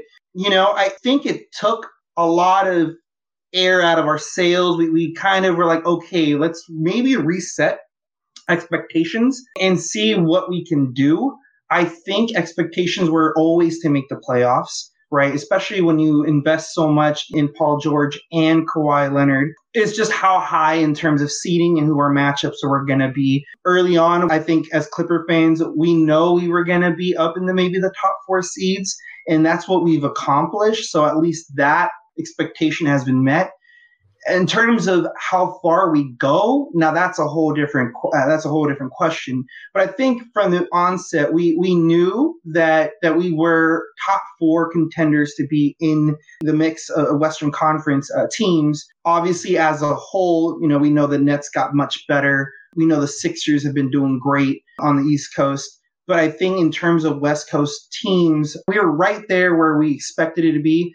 Now, in terms of finishing, that's a whole different question. What's your most unique piece of Clipper-related memorabilia that you have? I didn't have much as a kid. I remember we had, back in the day, the Beanie Babies were a big thing. So I remember I used to collect those little Beanie Baby Clipper ones because no one wanted them. And I believe it or not, I remember having, and I don't have it anymore, but it was an Eric Piatkowski one, which is who collects an Eric Piatkowski Beanie Baby, right? But I ended up getting a Blake Griffin jersey. I remember getting it. I don't have it anymore, unfortunately, either. But I remember that was the first big piece of memorabilia or just team gear that I had was a Blake Griffin jersey. Drafting him was a big deal for us. And right off the bat, he gets injured. And, next thing you know, it's like, oh, great. And Clippers curse again. We can't get anything right. That was probably the most memorable one that I've had. Did you watch them when Dominique played for the Clippers? I think that was just a little bit before my time. So I didn't get to see that. God, I've had terrible play. I'm not to talk ill of them, but it's just, we had Cherokee Parks, Eric Piatkowski, Pooh Richardson. I think Lorenzen Wright was still playing for us. Ron Harper, but Ron Harper, he left to the Bulls right after us. And that was, I think, the last time we made the playoffs in the 90s. It was like 94, 95. So that was kind of the transition over to the young Clippers, the really bad Clippers. So that was kind of my earliest memory, really. Was there a point in the season you were worried that they were going to miss the playoffs? I don't think so. I did think that we started off a little bit too slow. I think the bubble fatigue was still weighing on us. I felt like the loss against the Nuggets really shook us up. And that drive to be great from the beginning, I think that you could see the way the players would play. It was still very lethargic. It wasn't sharp. I wasn't concerned about making the playoffs. I knew it was a long season ahead of us, and I know with the talent that we had that we were going to get there. I think mostly what I was really concerned about was the seeding, where we're going to be, getting in there as a 6 or a 7. Really was also concerned about load management. We've done a really good job of kind of doing that with Kawhi this year, trying to pick some spots here and there where you can get some rest. It was mostly if we can get everyone there healthy and clicking and churning at the right time. So it wasn't really ever a concern whether we were going to make it. It was just more like, how are we going to get there? And I think we're just hitting our stride now. Who in the Western Conference do you think the Clippers match up the best with? Oh, my. I would say in the first round, I would love to face off against the Blazers. I think the Blazers out of, I believe, them or the Lakers, who are battling out to be a 6 seed right now, I would pick the Blazers. However, if there's any time to catch the Lakers in an off moment, it is now, just based on the injuries that they've had. I think they have also not found their rhythm. I think it would be perfect for us to meet now. And also, I think if we were to meet now, it would be at least nice because we've always wanted to see the Clippers and the Lakers face off. Of course, it would have been great if they would have faced off last year in the Western Conference Finals. That is what everyone is dreaming of, right? With a shot to go to the finals. But I think it would be great for the city if both teams could finally meet up in the playoffs. But I think the best matchup, if we were to remain in the third slot, it would probably be the Blazers to get through. Now, in terms of second round, we're looking at the Suns at this point. I still think the Suns are a vulnerable 2. I don't think they're a true 2. So I like the way it's lining up for us, really, to get to the Western Conference Finals. Now, can we get there? That's the question, because we've never done it. So we'll see. Who in the Western Conference worries you? I'm assuming that Utah is one of those teams. And is there anybody else if it is Utah? I think what the Clippers have struggled with has been a team that's been consistent and kind of grab your lunch pail and go to work type teams. We had struggles with the Memphis Grit, the Grizzlies, right? Back in the 2011 to 2013 seasons, they just worked hard. We really struggled with the Spurs, another team that just went to work. Spurs gave everyone problems, though. And then this year, I think it's those type of teams that would once again give us a run for our money. I think the Utah Jazz are that team, worker mentality. And believe it or not, I think the Nuggets still would pose a threat to us just because of Jokic. I think I don't know who would match up with him. I don't think Zubac has the ability to do that. I think last year he just ate up Montrezl Harrell. And, Harold had a great season for us, but, it just kind of exposed that, we couldn't match up with that guy. Obviously, they're missing Jamal Murray, which is a huge piece to their team. But I think those two teams, for me at least, would be the worst matchups, at least in the Western Conference. And obviously, if we were to get to the finals, the Nets, on paper, they look unstoppable, really. How important is it for Paul George to get off the schneid? I know a lot of people laid the blame of the playoffs at his feet, and then his comments about Doc Rivers sort of set people off to say, it's the same old fraud George that showed up in the playoffs. Oh, geez. Yeah, I do remember that. It is big, and he's developed this reputation, sadly, in the last couple of seasons. I think in the last 4 or 5 seasons. If we remember, he was great with the Pacers early on, right? He led them to the Eastern Conference Finals against the Heat. I think he had a great series, right? His coming out series when he had played with Hibbert at the time. I think they went to Game 7. They got blown out then, but for him to lead the Pacers at that point was such a big deal, right? His coming out party. I think in recent history, I think it's kind of like building up the yips, right? When you make a throwing error, it starts getting into your head. Next thing you know, you make another error, right? And then you become Chuck Knobloch all of a sudden. So I think that's it's more mental than it is physical with Paul George. And you're right. We don't know what it's going to be like, right? When the bright lights are there and when he needs to produce for us. It's massive. I think this is a make or break season for him to really kind of get rid of that reputation that he's built in the last 4 or 5 years. A lot of people also forget, though, that this man broke his leg in half. Right. I think a lot of people also tend to forget that. And when he came back, it took him a while to finally get his legs under him. Obviously, that's been a long time from now. But I think this is a pivotal moment in his career. And I hope that he performs. I think he will. I think what he's shown in the regular season this year has been MVP caliber-like. So I hope that it translates over to the postseason. So I'm really excited to see how he actually comes out and plays. Looking at the NBA playoffs and the NBA finals, who comes out of the Western Conference? Who comes out of the Eastern Conference? Who wins? And in how many games? Oh, boy.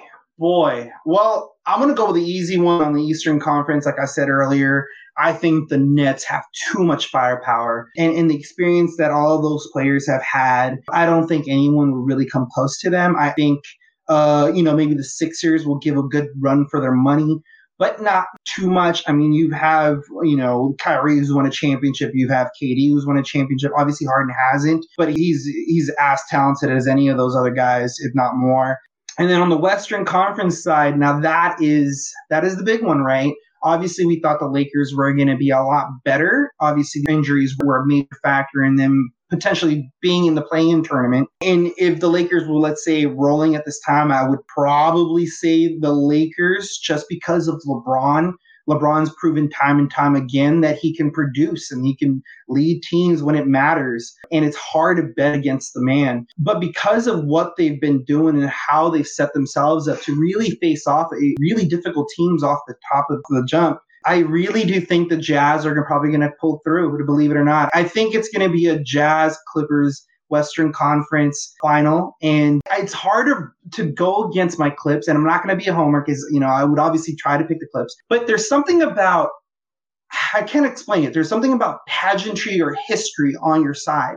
And history always repeats itself, right? It's kind of like, people blame the up-and-comers in European soccer like PSG that can't get through to the finals. And, you look at their history, it's like, well, they don't have history, right? Just kind of like an up-and-coming baseball team, and they go up against the Yankees, and somehow the Yankees just somehow able to pull it off. I think that's something with the Clippers where we just miss that extra something.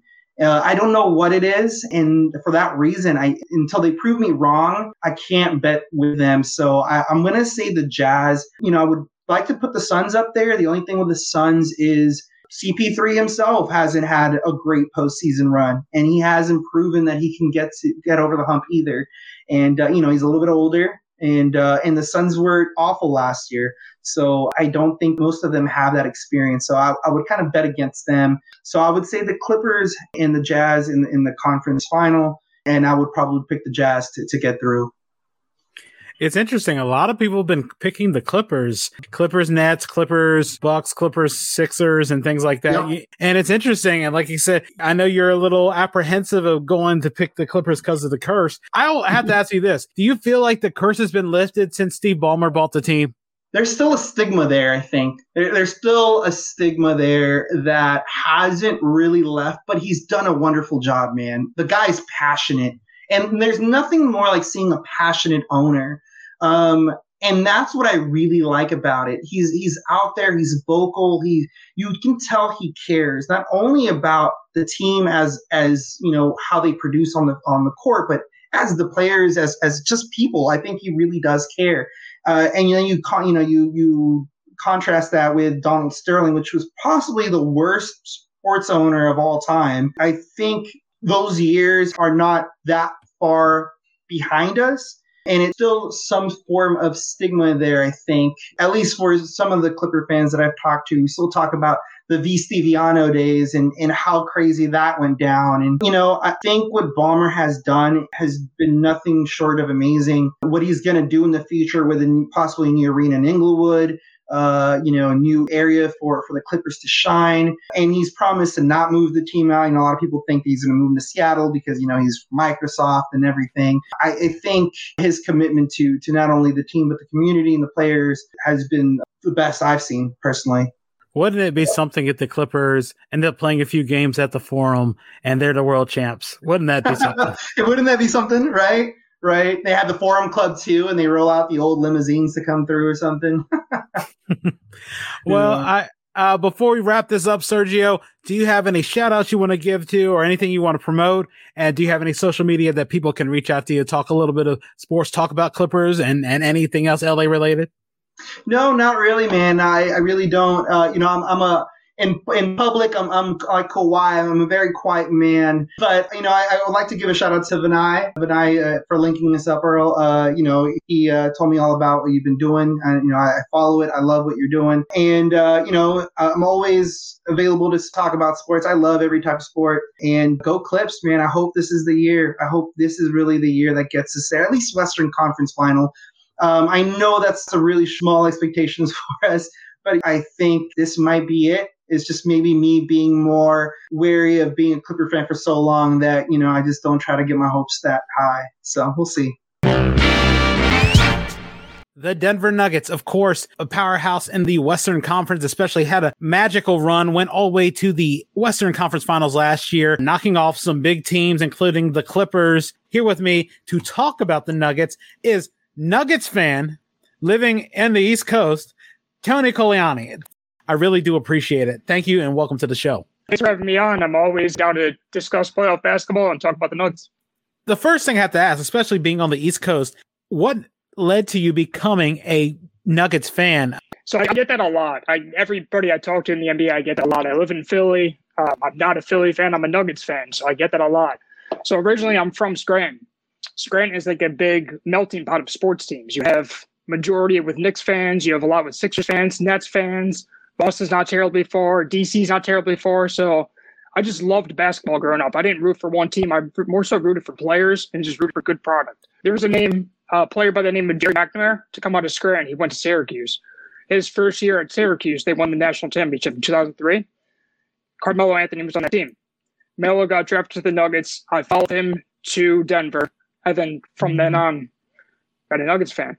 Even though he got traded to New York, I stayed with Nuggets, stayed with my loyalty of Denver. What is your most memorable Nuggets moment? I know there's been a few, especially that run last year in the playoffs were pretty big. Yeah, you can't forget that run. I mean, yeah, it was in a bubble, but like what Murray did and what that team did as a whole is unbelievable. You can never forget that. But there's a few prior to last year that I'll never forget. First off, Melo getting drafted there. They started making their run. They progressively got better and better. Then they went all in, traded for Iverson. And I thought, okay, this could be it. They made a Western Conference final run then, and then did a full rebuild. And when they did the rebuild, they ended up with a guy by the name of Nikola Jokic in the second round. My most memorable moment as a Nuggets fan is probably his 40-point game at the Garden. Not many players get 40 points. Not many players get 40 points at the Mecca. And for him to get that in his second year in the league, being a second-round guy, nobody knew who he was. That's probably my favorite moment as a Nuggets fan. What's the most unique piece of Nuggets-related memorabilia or clothing that you have? So Earl, I have a bunch of jerseys throughout the years. I have Jokic, Kenneth Faried, Manuel Mudiay, Murray, Porter Jr. now. Kind of as guys passed on Mudiay and Faried. I'm not wearing those jerseys so much anymore. So my mom helped me out, and she made a few bandanas for my dog. So when playoff time comes around, when big games come around, my dog's wearing some Nuggets bandanas. So that's something that always makes me happy when I see. Expectations going into the season after going to the conference finals, and I know falling to the Lakers in the bubble. What were you hoping that the Nuggets could do? Was taking the next step to going to the NBA finals part of your plans? Obviously, yeah. Obviously, you want to see some growth of where you were last year. You never want to continue to do the same. You always want to chase that ring. But with this team being so young, a championship wasn't necessarily my goal. My goal was to progress the young guys, the young core, get them more experience and grow them together. We have 3-4 more years of the core, and Murray, Jokic, and Porter Jr. all under their contracts. So I wanted them to get experience and just to compete. Was there a point where you were thinking, okay, there's no doubt that they're getting to the playoffs. There's nothing going to stop the Nuggets from returning to the postseason? Yes. I mean, we had a shaky start. I mean, it was 1-4. You go on the internet and people start freaking out. And they do that with every sport, really. They start freaking out. They're like, 1-4. The Nuggets aren't the same as what they were last year. But when you look at it, it was a short break from the bubble. They didn't have a lot of time to regroup. And they had a lot of guys leaving and a lot of new guys coming in. So I knew that they would rebuild, get the guys some playing time, get more experience together and rebound, and eventually make a playoff run. Were there concerns where you were thinking that not only could these guys possibly miss the playoffs, but even fall into the dreaded 7-10 seeds where they would have to fight their way into the playoffs? To be honest, yes. And only because of how deep the West is. Like, you can go from a 2-week span where the 3 and 4 team are switched, or the 1 and 2 team are switched, or the 5 team is now the 8 team. So I always did look at standings and make sure we're not close to the 7 or 8 seed, but at the same time, there was a little bit of concern, yes. Now that you guys are settled in, looking at all the matchups, who did you feel like the Nuggets matched up the best with in the conference, and do you feel like that you were able to get that matchup? So I think, and this goes back to like the motto of what Coach Mike Malone has been teaching to the Nuggets since he's been there, is never be afraid of competition. So I don't think there's really anybody that they wanted to play or like look at it like, oh, that's an easy team, let's play them in the playoffs. It was more so don't back down to competition and kind of compete. But me individually, I was kind of looking at the last week of the playoffs and see how they were shaking out.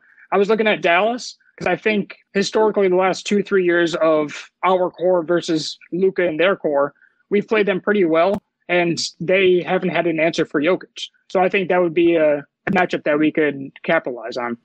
Who's a team that, as a Nuggets fan, you were sort of concerned seeing in the playoffs and that could pose problems? It's got to be the defending champion Lakers. It's got to be. I mean, LeBron has been last year played out of his mind with the help of Anthony Davis, who's also top 5 player in the NBA when healthy. They're an unbelievable team, and you saw it last year in the playoffs of the run that they made, and you're going to see it again this year when they get healthy and start rolling. They're dominant force. So you never want to play them in the first round, and if you could hope to play them in the Western Conference Finals, that could be it, but it would be the Lakers.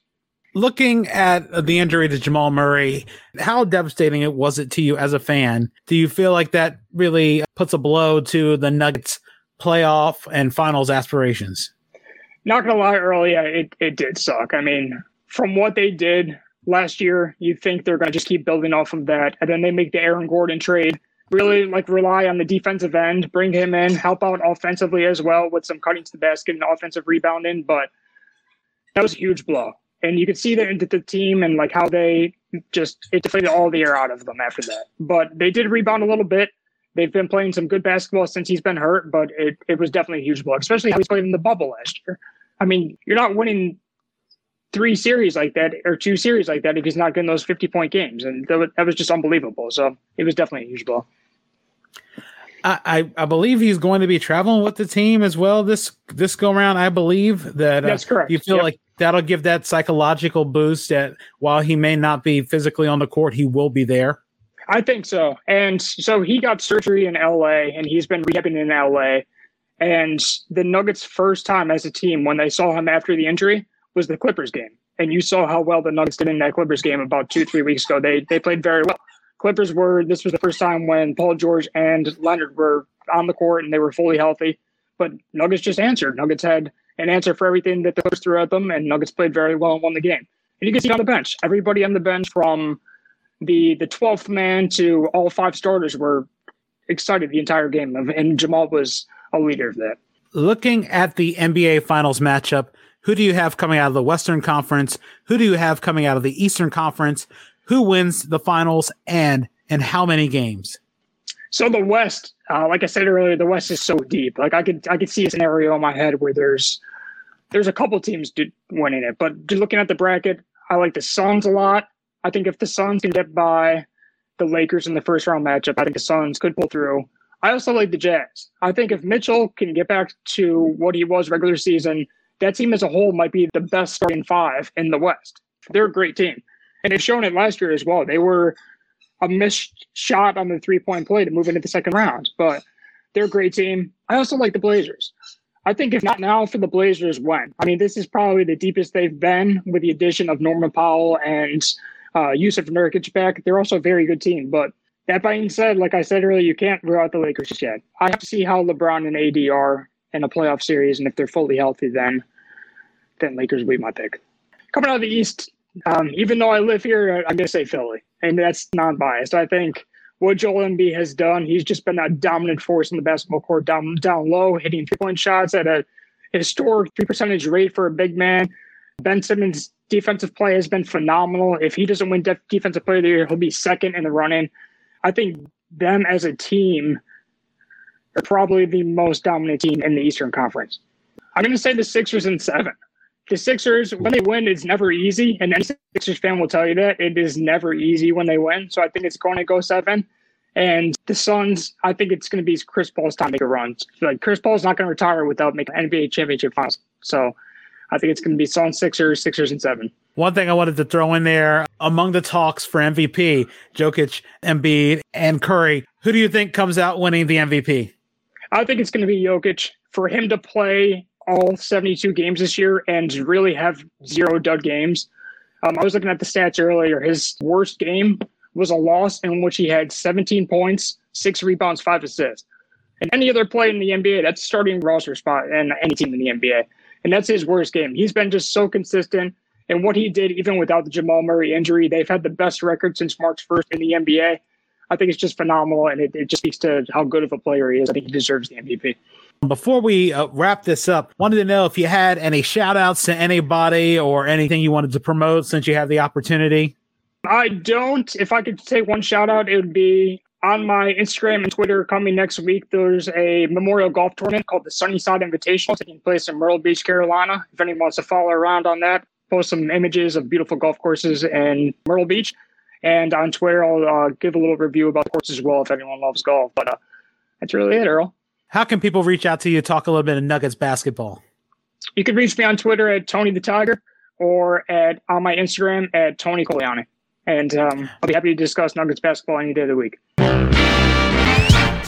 The Phoenix Suns punched their ticket back into the NBA playoffs after a long absence. And here to talk about the Suns and their return to the playoffs is Anthony Bartholomew. Thank you, Anthony, for being on the show. I really appreciate it. I know you have to be excited, especially with the Suns making their return to the postseason. Yeah, first off, thank you for having me. But yeah, I'm really excited, man. It's been too long. What led to you becoming a fan of the Suns, and how long have you been a fan? Just being the home team, but I went with my dad one time and just fell in love with it. Fell in love with the game, and it was the 08 season, 09 season. What was it that was so exciting about those Suns teams? Well, they had Shaq at the time, so that first game I went to was against Memphis, and it was when he cleared the bench. He was about to dive into the crowd and everything, so I loved that whole thing. And I mean, they were destroying the Grizzlies at the time. It was by like 50. So I was like, oh yeah, this is the team. Is there a very memorable moment as a Suns fan that sticks out to you?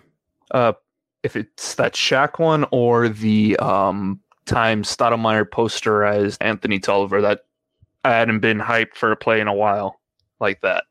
Yeah, and I think Amari Stoudemire, he's one of that generation of Suns all-stars. I always think of course, Dan Marley, Kevin Johnson, of course, Steve Nash, and the array of guys that were there. But, I mean, I know Amari Stoudemire, you can't think of the long line of Phoenix Suns players without putting his name up there in the forefront.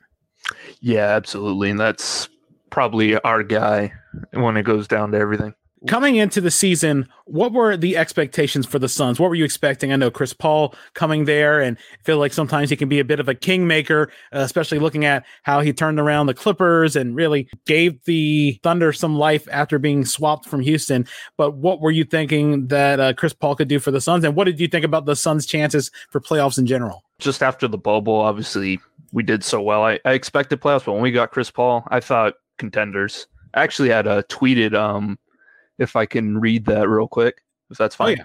So I tweeted out top 4 seed, top 5 defense, top 3 offense, Western Conference Finals is what I had it says. And a player of that caliber really can do a lot. Yeah, it's insane. What is the most unique piece of memorabilia, Suns-related memorabilia or clothing item that you have?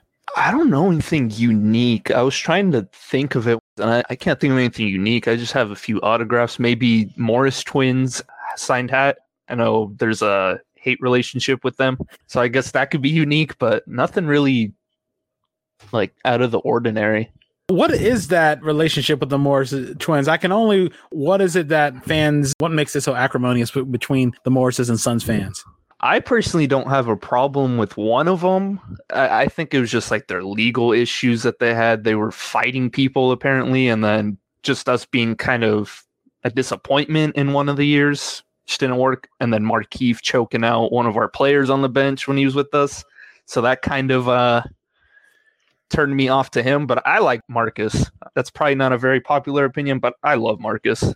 Was there a point that you were extremely confident they were making the playoffs? And I know you ran down really pretty much the laundry list of things that you felt the Suns were going to do with Chris Paul. But what 100% gave you that confidence that, okay, they're making the playoffs?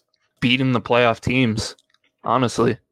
I think we have one win against Denver, sweeping the Jazz. I mean, is everything. Just their defense. We haven't seen defense like that probably in a long time. Was there a point that you were concerned that they weren't going to make the playoffs? I know, especially now with the play-in and the playoffs expanding to 10 teams per conference, were you concerned that they could easily miss out? Not really, but there was a little bit of a scare of getting like a lower seed at the beginning of the season when they hit 8-8. But other than that, I mean, I pretty much knew they were going to make the playoffs. Looking in the Western Conference playoffs, who do you feel the Suns match up the best with? Best, probably the Nuggets or the Mavericks.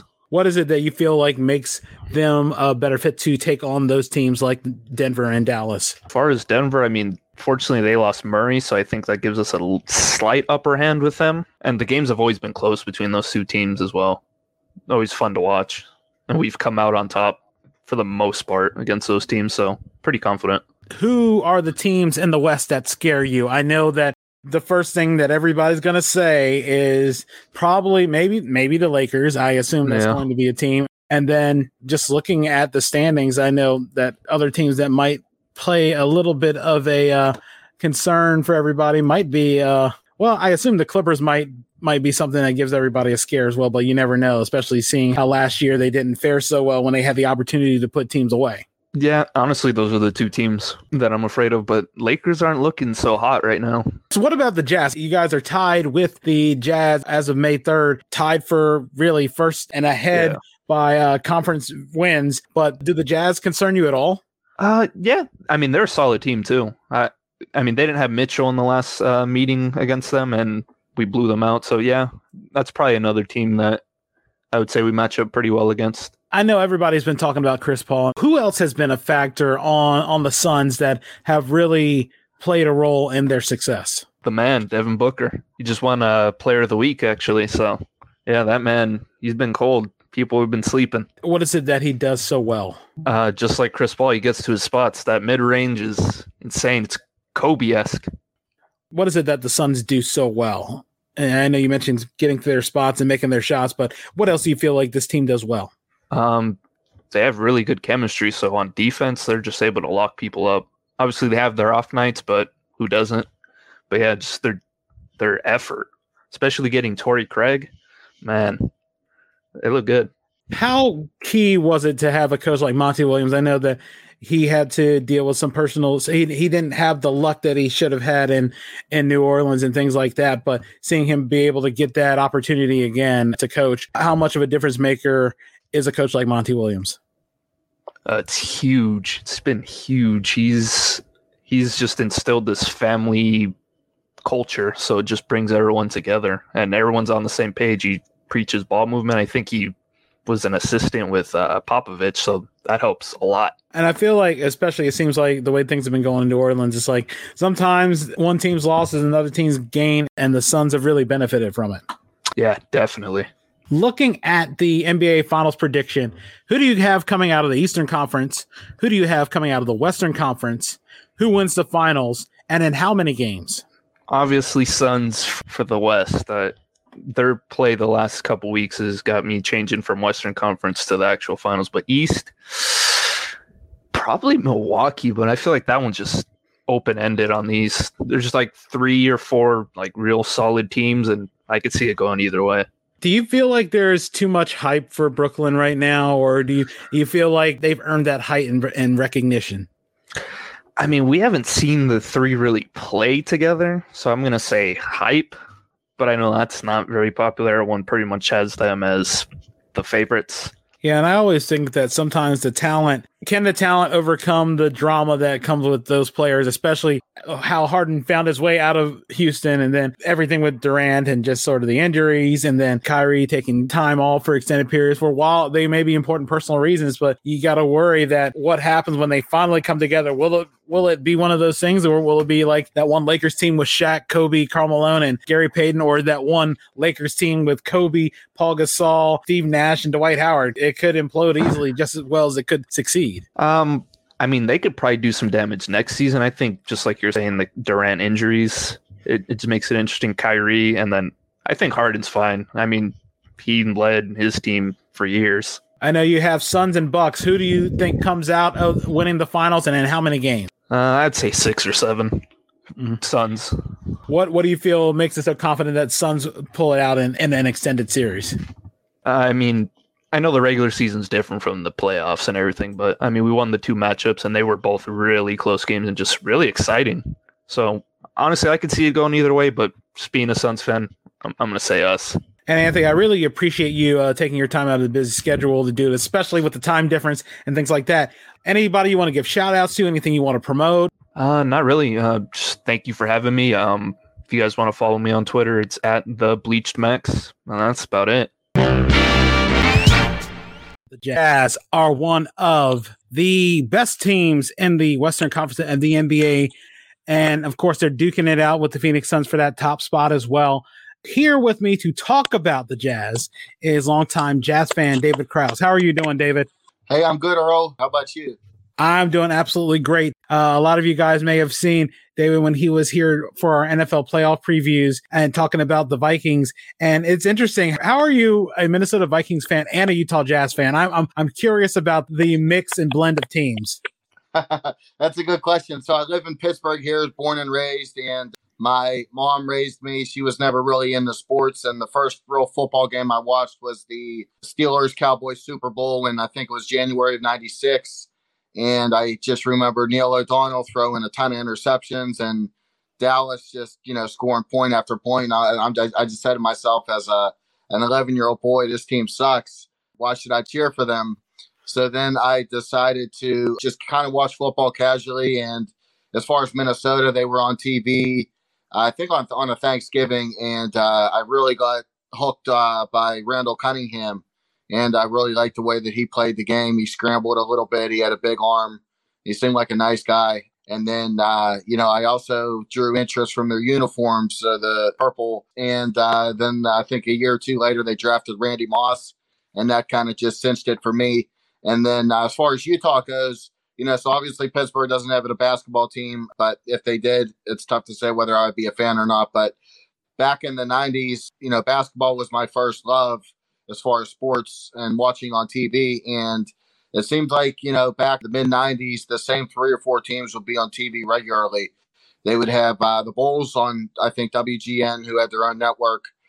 And then there was Channel 11, which all frequently showed Utah, the Seattle Supersonics, and the Houston Rockets. I think Golden State was on there a little bit back in the the Hardaway, Mullen, Richmond days. And I was always a big Jordan fan, but I didn't like the rest of the Bulls. So I saw the Jazz play, and I saw their fiery coach, Jerry Sloan, on the sidelines getting everyone pumped up. And, I really liked the pick and roll game of Stockton and Malone. And they seemed like they played the game the right way. Stockton was a legitimate point guard. They both played defense. You had to literally, unless they were suspended or had broken bones, they weren't missing any games, unlike today's players in today's NBA. So I just kind of stuck with them, and they've always been kind of a solid team throughout the years. They were never really a bottom feeder, but back in contention this year. So that's a long answer to your question. But so I just, rather than switching teams, which would have been easy to do with both the Vikings and the Jazz, I just decided, I'm just going to stick with these teams and continue to root for them, whether they're good or bad. I was also curious. I know with Pittsburgh not having an NBA team, by vicinity, who's the closest? Is it the Sixers? Is it the Cavs? Is it Washington or somebody else? Probably could be the Wizards, but I'm going to go ahead and say it was the Cavaliers. I've actually been to a preseason Cavaliers game when they played the Spurs. No, obviously Duncan and LeBron didn't play, but it was still cool to be in an NBA arena. And that was, I think the drive was just under 4 hours. So I'm pretty sure that's a little bit closer than getting into DC. But yeah, Philly for me is probably about a 9-hour drive. So that's a little farther out. Yeah, that's why I was always curious of proximity. Like, I know there's nothing in Cincinnati. There's nothing West Virginia, nothing Kentucky wise. I mean, if it was ABA days, there'd be every other city that didn't have a team would have one. Pittsburgh, Kentucky, Cincinnati, St. Louis, everybody under the sun would have a team in the ABA days. Yeah, that's interesting. And, I don't know. People seem to think that Pittsburgh wouldn't do well with basketball because they're a hockey town or a football town, but I'm not sure. I think I would definitely go to games, but it's hard to tell. It seems like just basketball in general is kind of fading off, and more people are into hockey, and I don't know. Yeah, I was definitely curious about that. Just by that, I was always wondering, who do Pittsburgh fans cheer for? But I'm glad you were able to break that down. One of the things I wanted to ask you about being a Jazz fan, what is your most memorable moment as a Jazz fan? So in terms of games, I probably have to go with the 1997 Western Conference Finals, Game 6 against the Rockets, in which it was tied at 100, and John Stockton, who scored the last 2 buckets for Utah, he gets the ball off a timeout. There's about 6 seconds left. He takes a dribble. Charles Barkley for Houston's charging at him. He pulls up from the top of the key there, 3-pointer, swish, nothing but net, like 0.2, or it might have been an end of regulation, but that sealed the deal for Utah, sent them to their first ever finals. And just that shot, that moment kind of sticks with me because of, for starters, that game, Utah was down double digits most of the game. And the last, I think they were down 10. They were down 10 or 12 points with just under 2.5 minutes to play. And I want to say they went on like a 17-2 run to close the distance. And then, like I said, Stockton hits that 3. He does a leap, punches his fist in the air. Malone greets him, Hornacek and the rest of the teammates kind of swarm him. And obviously they ended up meeting Jordan and the Bulls in the finals. But it was a good finals. And yeah, that's probably the most memorable that kind of sticks in my head. I can think about the Greg Gumbel call when he makes that shot. He said John Stockton sends the Utah Jazz to the NBA Finals. And I'm thinking, man, that was iconic. That is probably the most iconic Jazz play. And I think about that one. And like I said before, all I do is hear Greg Gumbel's voice making the call on that play. I love Greg Gumbel. Going into the season, what were your expectations? I know the West always seems to be loaded, and it has been basically for the past 25 years. But going in, what were you expecting the Jazz to do? So I expected them to finish within the top 5 as far as records in the West. They were solid last year. They were up 3-1 on Denver and should have probably won that series, obviously. They did not have Bogdan Bogdanovic, who is their second best scorer and probably best perimeter defender on the team, and he was not available last year in the playoffs. They have him this year, and with Mitchell out, he's kind of been consistent all year. I don't think he's missed a game this year, to be honest with you. And yeah, I just think that I had expectations, but I didn't really see them, as a top seed or, into the finals. But I definitely thought they would be right around where they were, if not a little bit better than where they were last year with Bogdanovich and the core roster that they had returning. What is the most unique piece of team-related memorabilia that you have? That's interesting because with football and baseball, I have some nice keepsakes, but with basketball and the limited space I have in my apartment, I wouldn't say I have a bunch of unique things. I have some nice sweatshirts and some nice jerseys, some old school jerseys. I have like 3 different Darren Williams jerseys, and I have a ton of Darren Williams and John Stockton basketball cards, but that would probably be it as far as memorabilia. Like I said, there's some pieces that I want, but I unfortunately just don't have the room here to store anything major. Was there a point during the season you knew that the Jazz were set to go make the playoffs? Yeah, probably pretty early. Like, they've been in first place basically all year. And I think with the exception of Phoenix overtaking them for a half a game for one day, they've been in first all the way through, since the season started. And I thought, okay, well, they're going to definitely make the playoffs. And it's just a matter of what their seeding is and who they match up with. But probably a month into the season, unless they started the season 0-20, I knew that they would, easily make the playoffs. See, in that case, there was no doubt at all that they were going to miss the playoffs. There was no concern they were going to miss. Not at all. If they were, I will tell you, like when Mitchell went down a little bit over a month ago, if they were in maybe the 7th seed at that time, my answer for you would be differently. But they really haven't missed too much with him, with Clarkson stepping up and like I said, Bogdanovich kind of, up in his game offensively to pick up the scoring slack for Mitchell not being there. So, the fact that they're still in first place, even with Conley, being in and out of the lineup with his hamstring, and he's elevated his play this year as well. So the fact that they're still in first place with those injuries is kind of remarkable. Who do you think the Jazz match up the best with in the Western Conference? Oh, that's a good question. I think they match up well with just about anybody, but I like their odds if they get Portland. I like their odds if they get Dallas. I like their odds if Golden State were to somehow make a surge. Honestly, even Denver at this point. I know Jamal Murray's been a Utah killer in the past, especially in the postseason. But with him being out this year, if we ended up getting Denver, I'd be very confident with that matchup, especially if Mitchell's back. Obviously the Joker's going to get his, but, I don't think that they have the overall team without Murray to compete with the Utah. So, yeah, I'd be very comfortable. Phoenix seemed like they had our number for the most part this year, but I even be comfortable with them. Looking at some of the teams you didn't mention, who worries you in the Western Conference? And I'm assuming the Lakers and the Clippers are at the top of that list. They're definitely at the top. Although with the Lakers, I think they're currently in the 7th seed. I'm not sure if that stands and they end up getting like a Golden State in a 1-game series. I would not want to play Steph Curry in a 1-game series to advance. And I'm not certain LeBron or AD are going to be anywhere close to healthy. But if they are, and if they were, then yeah, definitely they present problems for everybody, including Utah for sure. But I just think LA has a couple beasts on their team that are, excellent one-on-one players, and they would be a tough out for Utah.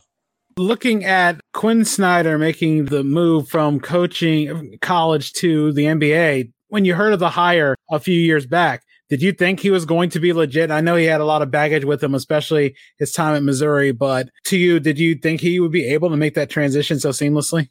You know what? I didn't, to be honest, I didn't even know a whole lot about him at the time. And I thought a couple years ago, I actually thought that maybe it was time to move on from him, that he was getting out-coached by, coaches like Terry Stotts and Malone over in Denver, that he was just getting out-coached. in big moments. But the way that he's handled the team under the pressure this year, and like I said, maintaining that first place has been very impressive. But no, I didn't think he would not only, do well, but to hold up this long. I think he's been in Utah, it's got to be almost 10 years at this point. So, yeah, he's been very impressive. How far can the Jazz go with a healthy Donovan Mitchell? I think if everyone is healthy, they have the ability to get to the finals. And that's assuming, ideally they would want, you would want LA to play LA at some point, one of them knock each other off, and then Utah match up with, who the other team is. And yeah, I think with Bogdanovic getting this extra offensive play, Clarkson, if Conley's healthy, if Mitchell's healthy, obviously Gobert, the monster in the middle. O'Neal's a good defender. He's upped his game this year a little bit on both ends of the court. They play the game the right way. They shoot the 3 ball, they defend, they hustle, they slash, they get to the free throw line. And like you said earlier, they're well coached. So there's no reason for me to believe that if they're on and they play to their maximum capabilities, they can go to the finals. They're not going to beat LA 4-0, or they're not going to, it's going to be a grueling series, whether it's 6 or 7 games. But yeah, I definitely think they can get there. Do I personally think they will? No. But to answer your question, they can certainly get there. They have the ability. NBA Finals prediction. Who do you have coming out of the West? Who do you have coming out of the East? Who wins it all, and in how many games? I'm going to go with the Clippers matching up against the Nets. And I say that because I feel like the Nets knew all along that they were going to be set up for a long playoff run. And I think the really only true challenge might be the Bucks. I don't have faith in Philly enough just yet. They haven't proven anything to me. And I don't think any other team's really deep enough other than maybe Milwaukee. But Milwaukee just relies on Giannis too much. So starting with the Nets, I just think that big three, even if, assuming they're even 80% healthy, which I think everyone is healthy at this point. Harden might not be 100%, but, he's still working his way back. But even if, let's say Harden and Kyrie go 2 for 30, Durant's going to knock you with 45 and 10. And then, you got Joe Harris, you got some knockdown shooters. Blake Griffin's up this game. It was a nice acquisition for them. DeAndre Jordan, so their defense might concern you a little bit, but they're going to score 130, 140 easily every night. So I just don't think that there's any team out there that can consistently beat them, especially when you get into a deep 7-game playoff series. So that's why I shoot them in there. And then as far as the West, I think the way that I've watched the Clippers this year, especially with Paul George, I feel like Paul George has upped his game. He reminds me of prime Indiana Pacer Paul George before he got injured. He's slashing, he's defending, he's dunking on people, he's shooting threes, and he's not playing a ton of minutes either. They're not playing him a lot of minutes over there. Tyronn Lue's not. So the fact that, you got him coming back after a bust of a 2020, not 2019, 2020 season, and you got Kawhi, who's now healthy. He's had his rest days. I really like the acquisition of Rondo, and Rondo in the playoffs is a real problem, as he proved last year with the Lakers. So I just like that combination. I like Zubac. Reggie Jackson will be fine off the bench. Kennard was a good pickup. So I think if they're healthy, and they'll probably be more healthy than the Lakers at this point, and they're in a better position standing wise, I think they'll be able to get into the finals. So with that said, I have, and this is kind of painful to say because I'm not a big fan of the superstars teaming up, but I actually think that the Nets will be the champions, and they will win in 6 games over the Clippers. It'll definitely be a shootout series. And yeah, I just think that the Clippers have 2 superstars, Nets have 3, plus role players that are deadly shooters. So I think that they know that they disappointed last year and they underachieved. So bringing in Rondo and, assuming Beverly's healthy, you have some ball handlers and, they can match up with basically any team. And the unfortunate thing about the Nets would be if they win, it just encourages more bad behavior and everybody starting to load up even more. It was bad enough with Miami And now it's just going to be a continual thing. Who knows until that plan stops working, but that seems how it's going to be. David, I really do appreciate you taking your time out of the busy schedule to do this. Before we wrap this up, do you have any shout outs you want to give to anybody? Anything you want to promote, or if you have any ways people can reach out to you on social media? Thanks for having me. I appreciate this, and this was fun. And yeah, I'm on Instagram as Kraus Daddy, and I'm also on Facebook just as David Kraus. And yeah, I'll connect or talk sports with anyone. Talking about the Charlotte Hornets is Patrick Champion. Thank you so much for being on the show, Patrick. No problem. I know it's a little bit weird to hear Charlotte Hornets and playoffs in the same conversation, but hopefully we can get used to it for a little while. Yeah, growing up, Charlotte Hornets in the playoffs felt weird without them in the playoffs. I always think about the days of Larry Johnson, Alonzo Mourning, Muggsy Bogues, Del Curry, and all those things. And it's so interesting, especially this being like, I might as well say, the second coming of the Hornets, especially with the departure and the Bobcats coming in and things like that. So that's why it's so similar. It just feels like it's normal for me. I get that. I guess I was always a little worried recently I've been a little worried about the departure of the Sonics, that they were going to take our team away. But now hopefully we've got enough media attention with LaMelo Ball, and hopefully we can keep us for a little while and hopefully get some playoff noise in. How long have you been a fan of the Hornets? I am assuming back when it was announced that basketball was returning to Charlotte, that was the start, or was it earlier than that? I'd say since I was maybe 6 years old, there is an ancient relic somewhere, a photograph of me and one of my childhood friends at a Bobcats game. Were you always a diehard basketball fan, especially growing up, or? Well, I grew up on college sports first, and since I'm a UNC fan, basketball sort of our thing. So I'd say that sort of love for basketball college-wise transitioned into a love for basketball professional-wise, and since I grew up in Charlotte, I grew up a Hornets fan. What is your biggest Charlotte Hornets memory?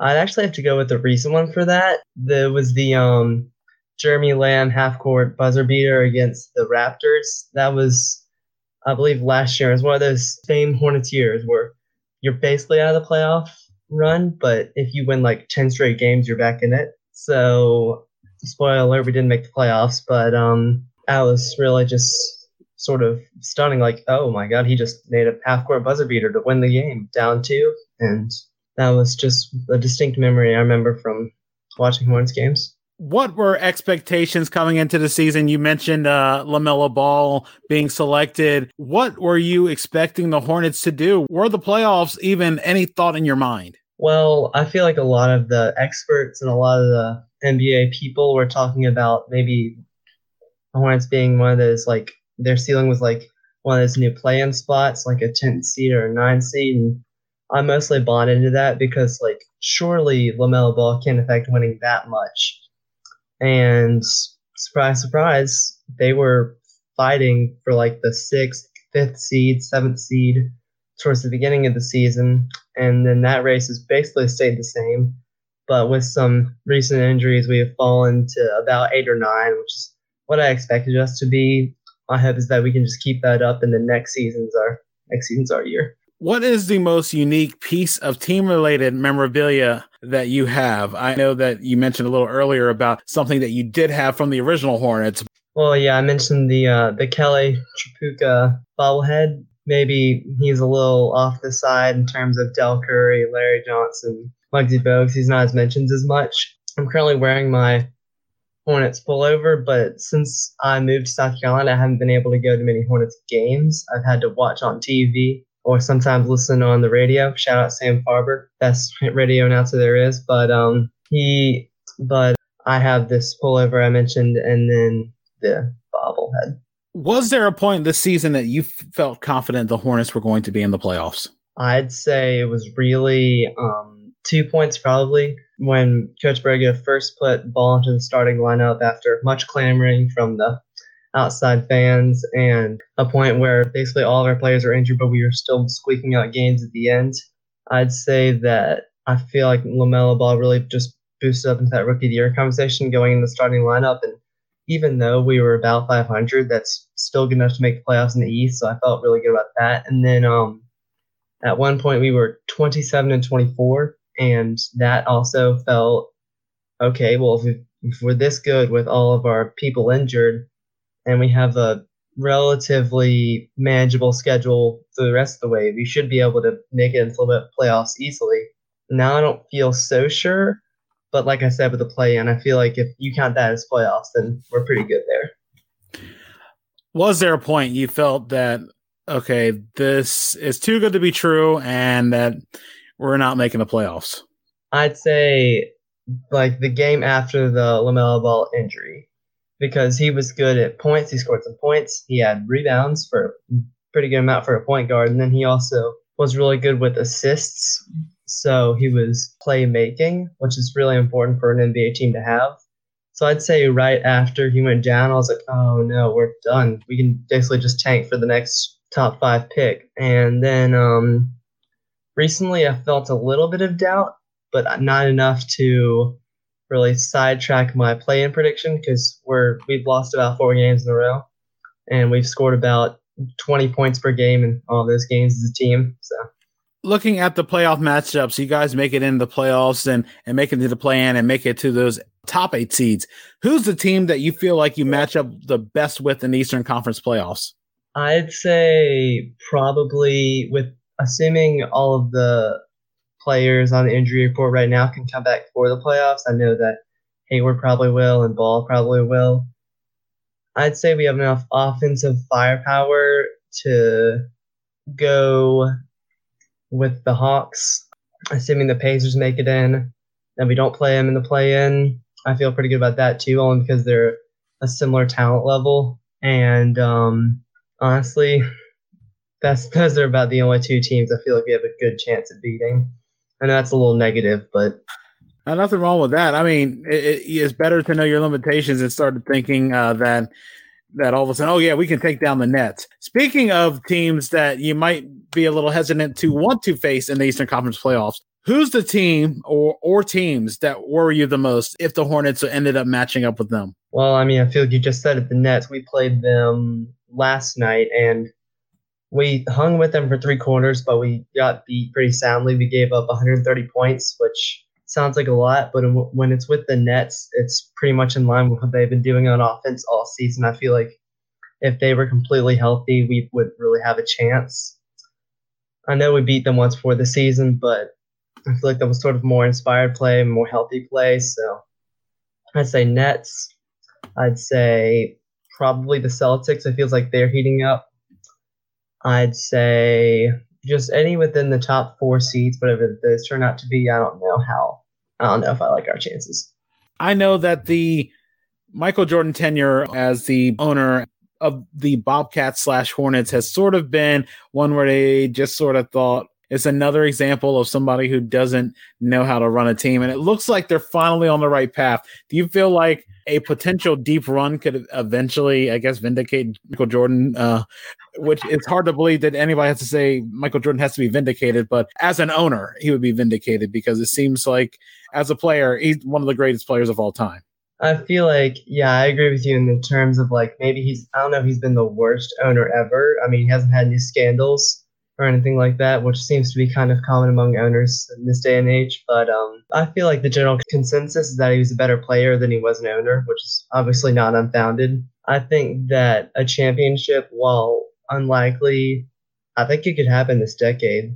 But I think that if he's able to show off his draft savvy with Ball and giving the Hornets the okay to draft him, as well as his roster management, which has sort of been an issue in the past, if that Hayward contract turns out to be worth its money, I agree. I think that would vindicate him. Speaking of Gordon Hayward, when you heard that he was signing with the Hornets, what were your thoughts on that? And did you think, okay, it's just another Celtics cast off coming to the Hornets? Were you excited about that? Well, I have a pretty close friend who's a Celtics fan, and he didn't feel too sorry about the loss, which worried me a little bit, because I was like, okay, if we paid $30 million for this guy, I feel like he should be at least a tug at the heartstrings a little bit of my Celtics friend. But I'd say I was happy with the signing until he got injured, not because obviously, oh, you get injured, you're not worth anything, but I'm hoping that's not a sign of things to come. So I'm just really excited about him being healthy until he wasn't. So hopefully he can bring it back, and hopefully by the end of his age 34 season, he's not just completely washed and not worth half his contract. Looking at the predictions for the NBA Finals, who do you have coming out of the Eastern Conference? Who do you have coming out of the Western Conference? And who do you have winning the NBA Finals, and in how many games? Well, I'm going really against the grain here. Nets and Lakers. I mean, it sounds pretty obvious, but it's one of those things where I feel like the most obvious answer is the most obvious answer for a reason. I am in love with the Nets' firepower they have on offense, and I feel like their suspect defense isn't really a problem because, I mean, to win a game of basketball, you have to score more points than the other team, and they've proven to do that pretty well. And I think if Harden, Kyrie, and KD are all healthy, then that's a pretty scary sight. And then in the West, it's basically the same thing with the Lakers. I know that LeBron is out, I believe still out, and then AD is a great center, and they did it before, and they got challenged a little bit by a pretty upstart Heat team, but I feel like they're still going to make it to the finals again this year. But in terms of winning the finals, I think that's going to be a lot harder. I think the Nets take this one in 6 games because I feel like they might have 2 nights where they're just cold on offense or their defense just gets too overwhelmed. But I think overall the offense is just too point scoring. Do you feel, especially now, it seems like all these teams sort of accumulating talent, not like the old-fashioned way, like through the draft, but through, forming super teams and things like that. Do you feel like that's going to be the trend when it comes to the NBA, or do you think that this is going to be just a passing fad? Well, I mean, I feel like it's working. That's the problem with if you wanted it to be back through the draft, you wanted it to be the old-fashioned way. I think the problem with that is that free agency is a lot more guaranteed to work because, I mean, look at the Lakers last year. LeBron's a free agent signing. AD's a free agent signing. Or maybe it was a trade, but it wasn't the draft. So I think that if you're able to nab a few really good players from small market teams like Charlotte, then that's a really good way to go about things so far. If it proves to not work, I'm sure GMs will switch back to the draft, but I feel like for as long as it will work, then it's going to be the way of the future. Yeah, which I think, the old-fashioned way, I guess the way the Celtics did it, that's a different story. They had assets, they traded, and they built a team that way. It's not like people had a choice to really come along. It's like these assets were good enough for these other teams, the Timberwolves and the Sonics, to trade, and then that's how they built their team. Of course, those were a lot more aged players, but, if you could build a core where they're pretty much young guys and you don't have to do it through basically everybody sort of trying to say, hey, come on, join my team, it's a completely different thing. Yeah, I think as long as that salary cap keeps going up, then teams will have more money to sign more players on more max deals. So, I mean, I don't even know if it has to be young players because I think as long as I think even if it's older players on short-term deals like Kevin Durant and Kyrie, I think his contract's expiring within the next 3 or 2 years, that you can do it, but I don't know if it's good enough to build a dynasty. Oh, Patrick, I really do appreciate it. Before we let you go, what are ways people can reach out to you? Do you have any particular shout outs if people want to talk Hornets or any type of basketball or Carolina sports with you? Well, I have a Twitter account. It's at Patrick C. PTST, and all lowercase except for the PTST, and that stands for Primetime Sports Talk. That's where I write. They cover all the bases. We got MLB, NBA, NHL, NFL. We even have a guy that writes racing. So I think that y'all should check them out. And then I just listed the Twitter. I also have an Instagram with the same name. And I don't think I have any other shout-outs, personal shout-outs to make. The Washington Wizards got hot at the end of the season when it looked like they were pretty much left for dead in the Eastern Conference. And now they are fighting for their playoff lives as they play for that final seed in the Eastern Conference. Right here with me to talk about the Wizards is Wizards fan Colby Price, really coming in clutch and talking about the Wizards. How did you become a fan of the Wizards, especially when it's so easy for everybody in the area of the Eastern Shore to be bandwagoners?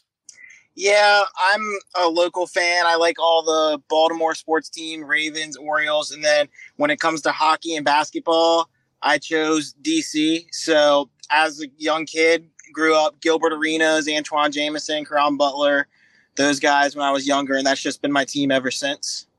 What is your biggest Wizards memory? What stands out to you? Gilbert Arenas has a lot. He hit so many clutch shots. I can remember one. There was a game I think we played the Jazz back when Darren Williams was really good, and he hit a buzzer beater. But I think my favorite Wizards memory would be John Wall, Game 6 against the Celtics to force a Game 7 a couple years ago. That was probably my favorite one. What is the most unique piece of Wizards-related memorabilia that you have? I have a Wizards District Rui Hachimura jersey. I got it as soon as Rui got drafted. I liked Rui. Rui's who I wanted in that draft originally. So I immediately went and got a District Rui jersey. Looking at the season, I know the first thing that comes to mind is the trade of John Wall for Russell Westbrook. And I know, of course, a little more collateral came with the draft picks down the road. But when you heard the news of John Wall getting traded to Houston for Russell Westbrook, what were your initial thoughts, and have they changed since the season concluded? That is a great question. I remember I was at work that night. I was working a night shift that night, and when I got the alert, I'm not going to lie, I was angry. John Wall is my favorite player ever. I was upset. I didn't like it at the time, especially since we had to give up a draft pick. But I've come to see that it worked because Russell Westbrook is a player unlike any other player in the NBA.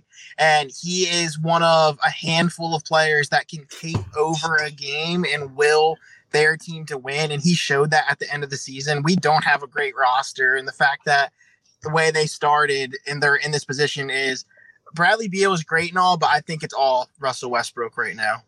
You know, when I saw the Wall trade, and I know I kept hearing about the Wall trade over the past couple seasons, and I just keep thinking, this is Chris Webber all over again. It's the worst case that could occur. We're going to get a Mitch Richmond type player for John Wall as he recovers. Even though it's an Achilles injury, you never know how he's going to recover. But Westbrook, him recovering from the injury, that made things look a little like, did we get damaged goods? And then, of course, he turned it on, especially come the last couple months of the season, which made things look a little bit better. Was there a point of the season that you were optimistic that the Wizards were going to make the playoffs, period? No. In the East, you can say make the playoffs. I always thought there was an outside chance because in the East, as they are 34 and whatever now, that's enough for the 8th seed. But a chance to actually be competitive in the playoffs, not really until they went on that big win streak at the end of the season. Before that, I was all on board with tanking essentially and just trying to get a better draft pick. But I learned that when you have Bradley Beal and Russell Westbrook, you can't really tank. Those are two players that they want to win and they are good enough to help their team win. You have to try to win with those guys. Was there a point where you were really concerned that they're not making the playoffs and things are going to get a little ugly? Of course, Scott Brooks in the final year of his contract, and I know a lot of fans weren't sold on his work as a head coach, especially knowing that it was a ploy to get Kevin Durant to come to Washington and that failing miserably. Yes, I'm still at the point where I'm very worried about that. Even if they win this game, as I said before, with Russell Westbrook and Bradley Beal, they could beat anybody. I don't think they would beat the Sixers, but I think there's a possibility that they maybe take a couple games. But I don't care if they go on to win the finals. Scott Brooks needs to not be the coach next year. He proved time and time again he has terrible rotations. He doesn't ever draw up plays for scores. He's awful defensively. And he doesn't develop young stars. We have Rui. He wasn't giving Denny playing time, that's another lottery pick that you need to focus on getting developed. He wasn't giving him playing time. It's time for a different coach in DC, whether they make the playoffs or not. Who would you think would be a suitable replacement for Brooks, win, lose, or draw? I've seen a lot of names thrown out there. One person that I've wanted is Sam Cassell because of the ties he has to the area and all that stuff. And he's been coaching for winning organizations, whether it's assistant or whatever, recently. I think he'd be a really good get. I honestly don't know at this point, but I think anyone but Scott Brooks at this point would be an upgrade just for the change of the guard, essentially. So far, with Tommy Shepard taking over as president of basketball operations, and I know there were a couple of dalliances, everybody was looking at Masai Ujiri and, of course, Denver's president of basketball operations before they decided to stick in-house. Looking at Shepard's first year as president of basketball operations, what are some of the pluses and minuses of his tenure so far? It's really hard to judge that after just 1 year. Like, I think Denny was obviously the best pick, and that was a pick that was essentially handed to him on a silver platter. He couldn't have got that wrong. It was a guy that was projected to go a lot higher. He fell to him. So I'm not going to judge that one way or another. That was the pick to make there. If he would have made a different pick, that would have been a problem. And then the free agent signings, Robin Lopez has shown signs of being a great offensive player, but he's not great defensively. Neto is the same way. It's just really hard to judge that after just 1 year. My problem isn't as much with him as it is with Scott Brooks. Yeah, I can definitely see that. I know that everybody was talking about last year in the bubble, Davis Bertrands having his run at the end of the regular season, and then the game against Boston, everybody just saying how much of a defensive liability. But again, that lies on Brooks, because if you know you need someone to make a stop, you can't risk putting an offensive threat who's a defensive liability out there constantly. And then again, it doesn't help that he struggled that game. I mean, if he even hits half of his shots, they probably win going away. You know, anybody can just ask for an average game. No one's asking for anything exceptional. Of course, you never know how a player is going to be. And sometimes you're always rolling the dice because it could have been a lot worse in a game. But going into that, what more do the Wizards need on their roster? They need a 3-and-D guy. I don't know who is available. I haven't really looked of what's going to be available. I've seen them being linked to DeRozan maybe in free agency, but that's not going to really help this team with what they needed. The way Westbrook plays, he needs to attack and find shooters, and they just don't have shooters right now. Their only shooter is Davis Bertans, and he has just been bad of late, and they're one of the worst three-point shooting teams in the league, and they're one of the worst defensive teams in the league. So if you go find a 3-and-D guy somewhere that you can plug in to play in that lineup with Russ and Brad, they'll be fine. Because you also get Thomas Bryant coming back next year. You have Gafford, hopefully, and then Rui. And if you can get a 3-and-D guy to play with those guys, they should be fine.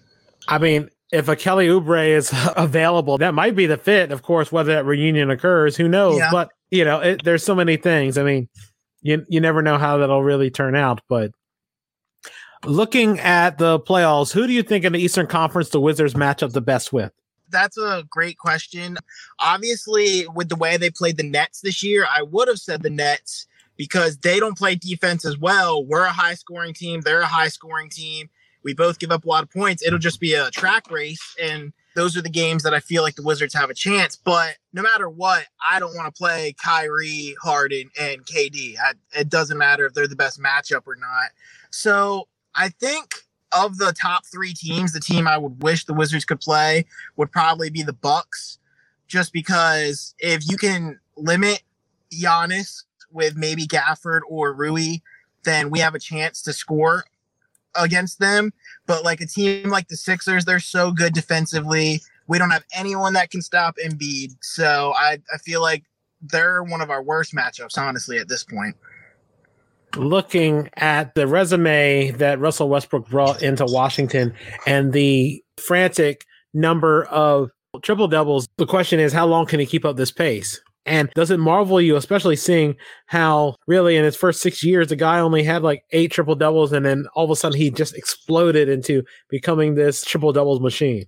Yeah, I think in the beginning of the year, he clearly wasn't healthy. I think that had a lot to do with it. It's coming out, he had maybe like a quad tear or something like that from last year in the playoffs, which is why he was bad in the playoffs last year. and then he struggled in the beginning of this year. But I think what we're seeing now is healthy Russell Westbrook. That's just what he is. For some reason, there are people out there that don't like how he plays. They say he's not efficient enough, but he plays with heart and he makes your team better. That's just what he does. When he's healthy, he makes whatever team he's on better. And so I have marveled at that because John Wall was one of my favorite and he averaged like 25 and 10. And I thought that was amazing. But then you also add the rebounding aspect to that and him being the greatest rebounding guard of all time. And there are games when he is the best rebounder on the court, big or guard. He's the best on the court. And it helped. And I don't care if anyone says it's stat padding or not. It helps the team when you get rebounds. It just does. Yeah, and I even look at the Celtics game. He was there under basket getting those rebounds while the big men were already sort of going the other way, which really tells you that, again, maybe it's just the style nowadays. Everybody's assuming the shot's going down, but you got to have somebody back there to prevent the offensive rebounds. Looking at the NBA Finals, who do you have coming out of the West? Who do you have coming out of the East? Who will win the finals, and then how many games? I am a huge LeBron fan, They played bad last night, but I still personally think if LeBron and Anthony Davis are healthy, they're going to make it to the finals. I don't have faith in the Clippers until they show me something else. I don't see it. Same with the Jazz. They've been good in the past. Then they lose in the playoffs. The Suns are out of nowhere are a good team, and that has a lot to do with how good Chris Paul is, but then Chris Paul can never get over that hump. And then the Nuggets, if they still had Jamal Murray, it would be closer. But without that guy that you have Jokic who can hit shots in the clutch, but without that guard that Murray was that could just hit those like ice in his vein shots at the end of the game, I think it's going to be tough for them in a 7-game series. So right now, I'm still picking the Lakers out of the West. And out of the East, I don't see how it can't be the Nets. You have 3 absolute superstars and maybe 2 of the best 5 players in the league that you're automatically the favorite. So I think that's my finals matchup right now. And I think the lack of defense will hurt the Nets. And I think the Lakers are going to win that series in 7 games. What are ways people can reach out to you on social media to talk Wizards basketball and Baltimore, Washington sports as well? And do you have any shout outs or anything to promote? I'm on Instagram and Twitter, same username at Colby2710, COLBY2710. And nothing really to shout out right now, but I love to talk sports. I'll debate anybody about sports. So if you have an opinion or a question or anything you want to talk about, I'm down to listen and talk about it. Boston Celtics, one of the greatest teams in NBA history with the most NBA championships. I am here to talk with big Celtics fan Nate King. I reached out to you via Twitter just to sort of canvas and try to find fans, and I was glad we were able to orchestrate this interview. Thanks for inviting me, and I'm here to talk some sports. The first thing I wanted to ask you, as a diehard Celtics fan, what led to you becoming a Celtics fan? Well, I'm from Boston, but believe it or not, Portland was actually my first favorite team. I became a Celtics fan right before like the Big 3 era with Sebastian Telfair getting traded to Boston. What is the most memorable moment as a Celtics fan? Of course, my most memorable moment as a Celtics fan is the Big 3 era, but also a couple years ago with Isaiah Thomas eliminating the Wizards from the playoffs. That was a crazy series right after his sister died. And just the heart he showed on the floor, Marcus Smart. I don't know if you remember the team from that year, but that was just a heartfelt team. They were dogs really that year. Yeah, and I know that's especially before the whole Kyrie going to Boston thing, which left a bad taste in most Boston fans' mouths. I feel like that was a completely different when you look at that team.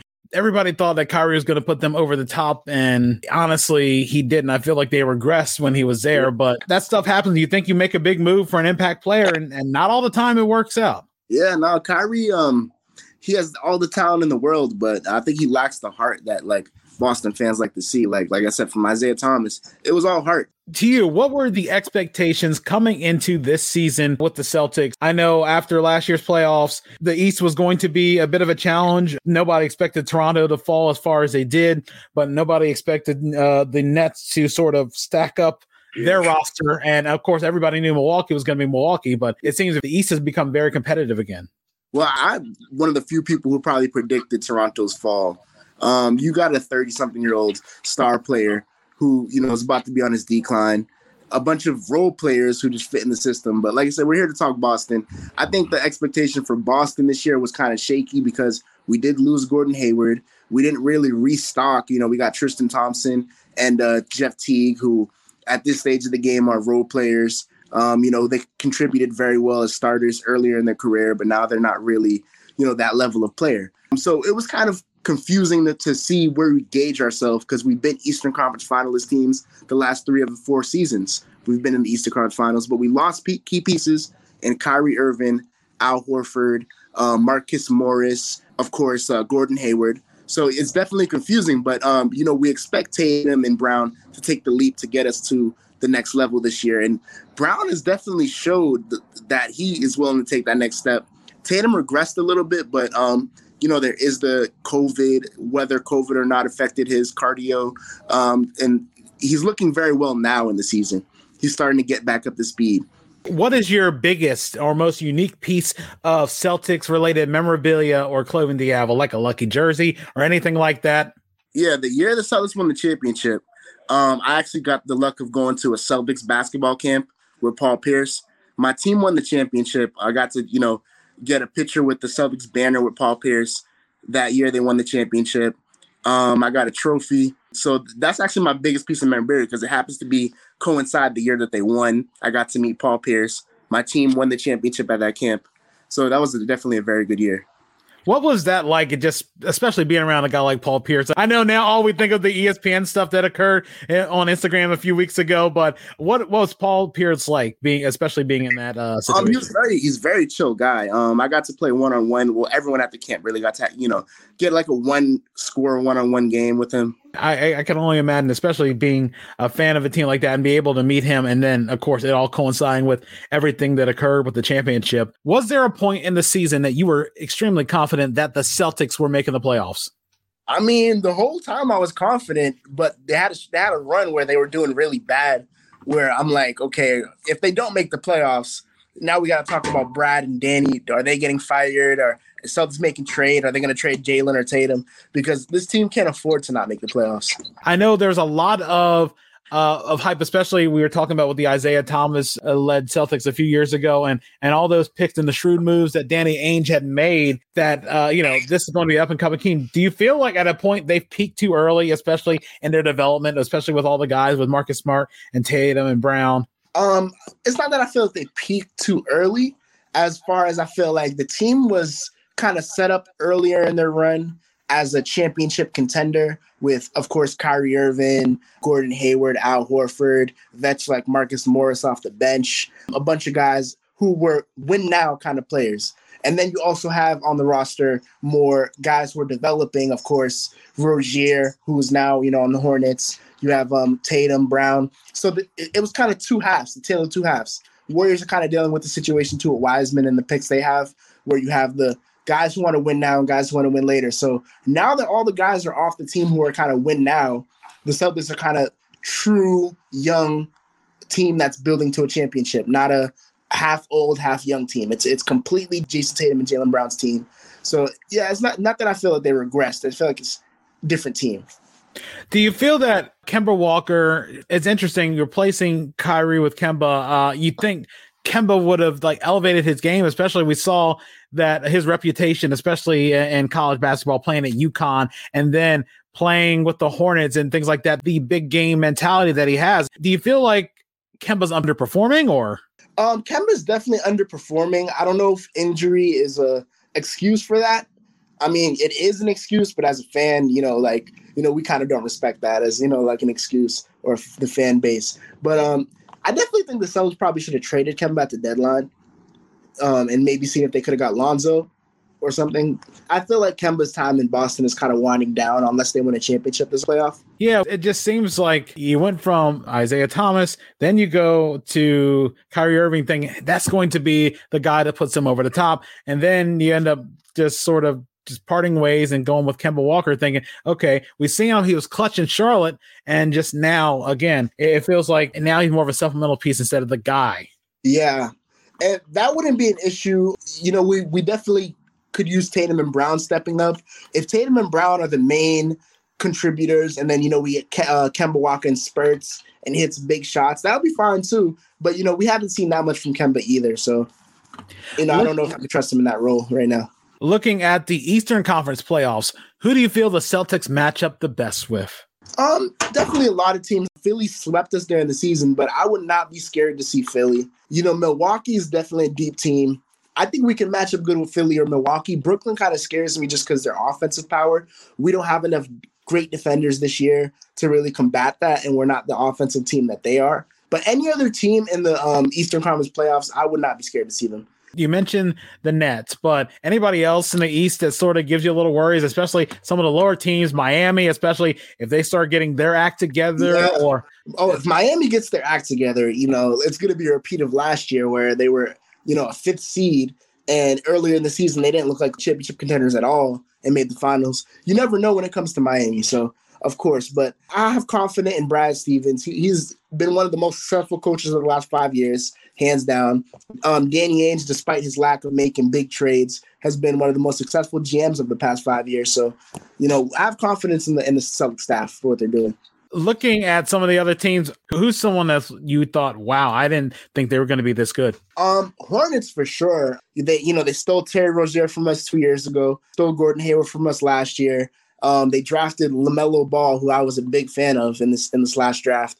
And they're putting together a nice team. They look like they might be 2 years away from, or one piece away from actually being maybe a contender. And if LaMelo Ball hits that next step, it could be amazing for them in Charlotte. Other teams that are surprising, of course, Philly. Nobody expected them to be the first seed.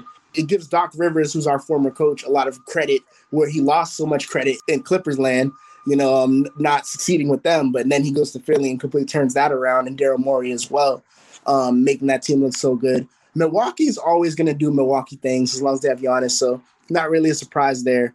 The surprises in the East are more like Toronto, even though, like I said, I did predict that they would fall eventually, but I know a lot of people are surprised they fell. Miami not doing as good, and the Wizards as well. It's more the bad teams are the surprises in the East to me. Yeah, and I think, like we're talking with Miami, if they can get everything together, plus they have Oladipo, that could be a very scary proposition for anybody to face those teams in the playoffs. I mean, if they get out of the play-in rounds and they're not the ones ended up getting knocked out in the round robin, because it could be anybody.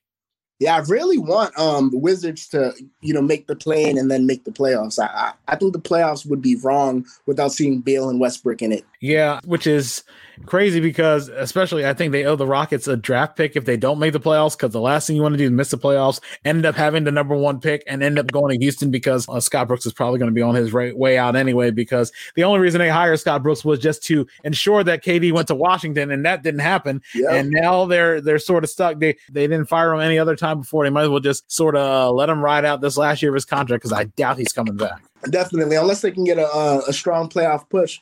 They look like they're about to make the play-in spot. If they can get in the playoffs and then, make a deep run, who knows? It's Westbrook and Bale at the end of the day. So yeah. I think teams that, don't think the Wizards are good should be scared of that. Yeah. They play their best basketball in the playoffs. Yeah, if Bale's healthy, that's the other thing. If Bale's not healthy, it's going to be the same old story for Westbrook, just sort of having to carry them and just seeing what happens.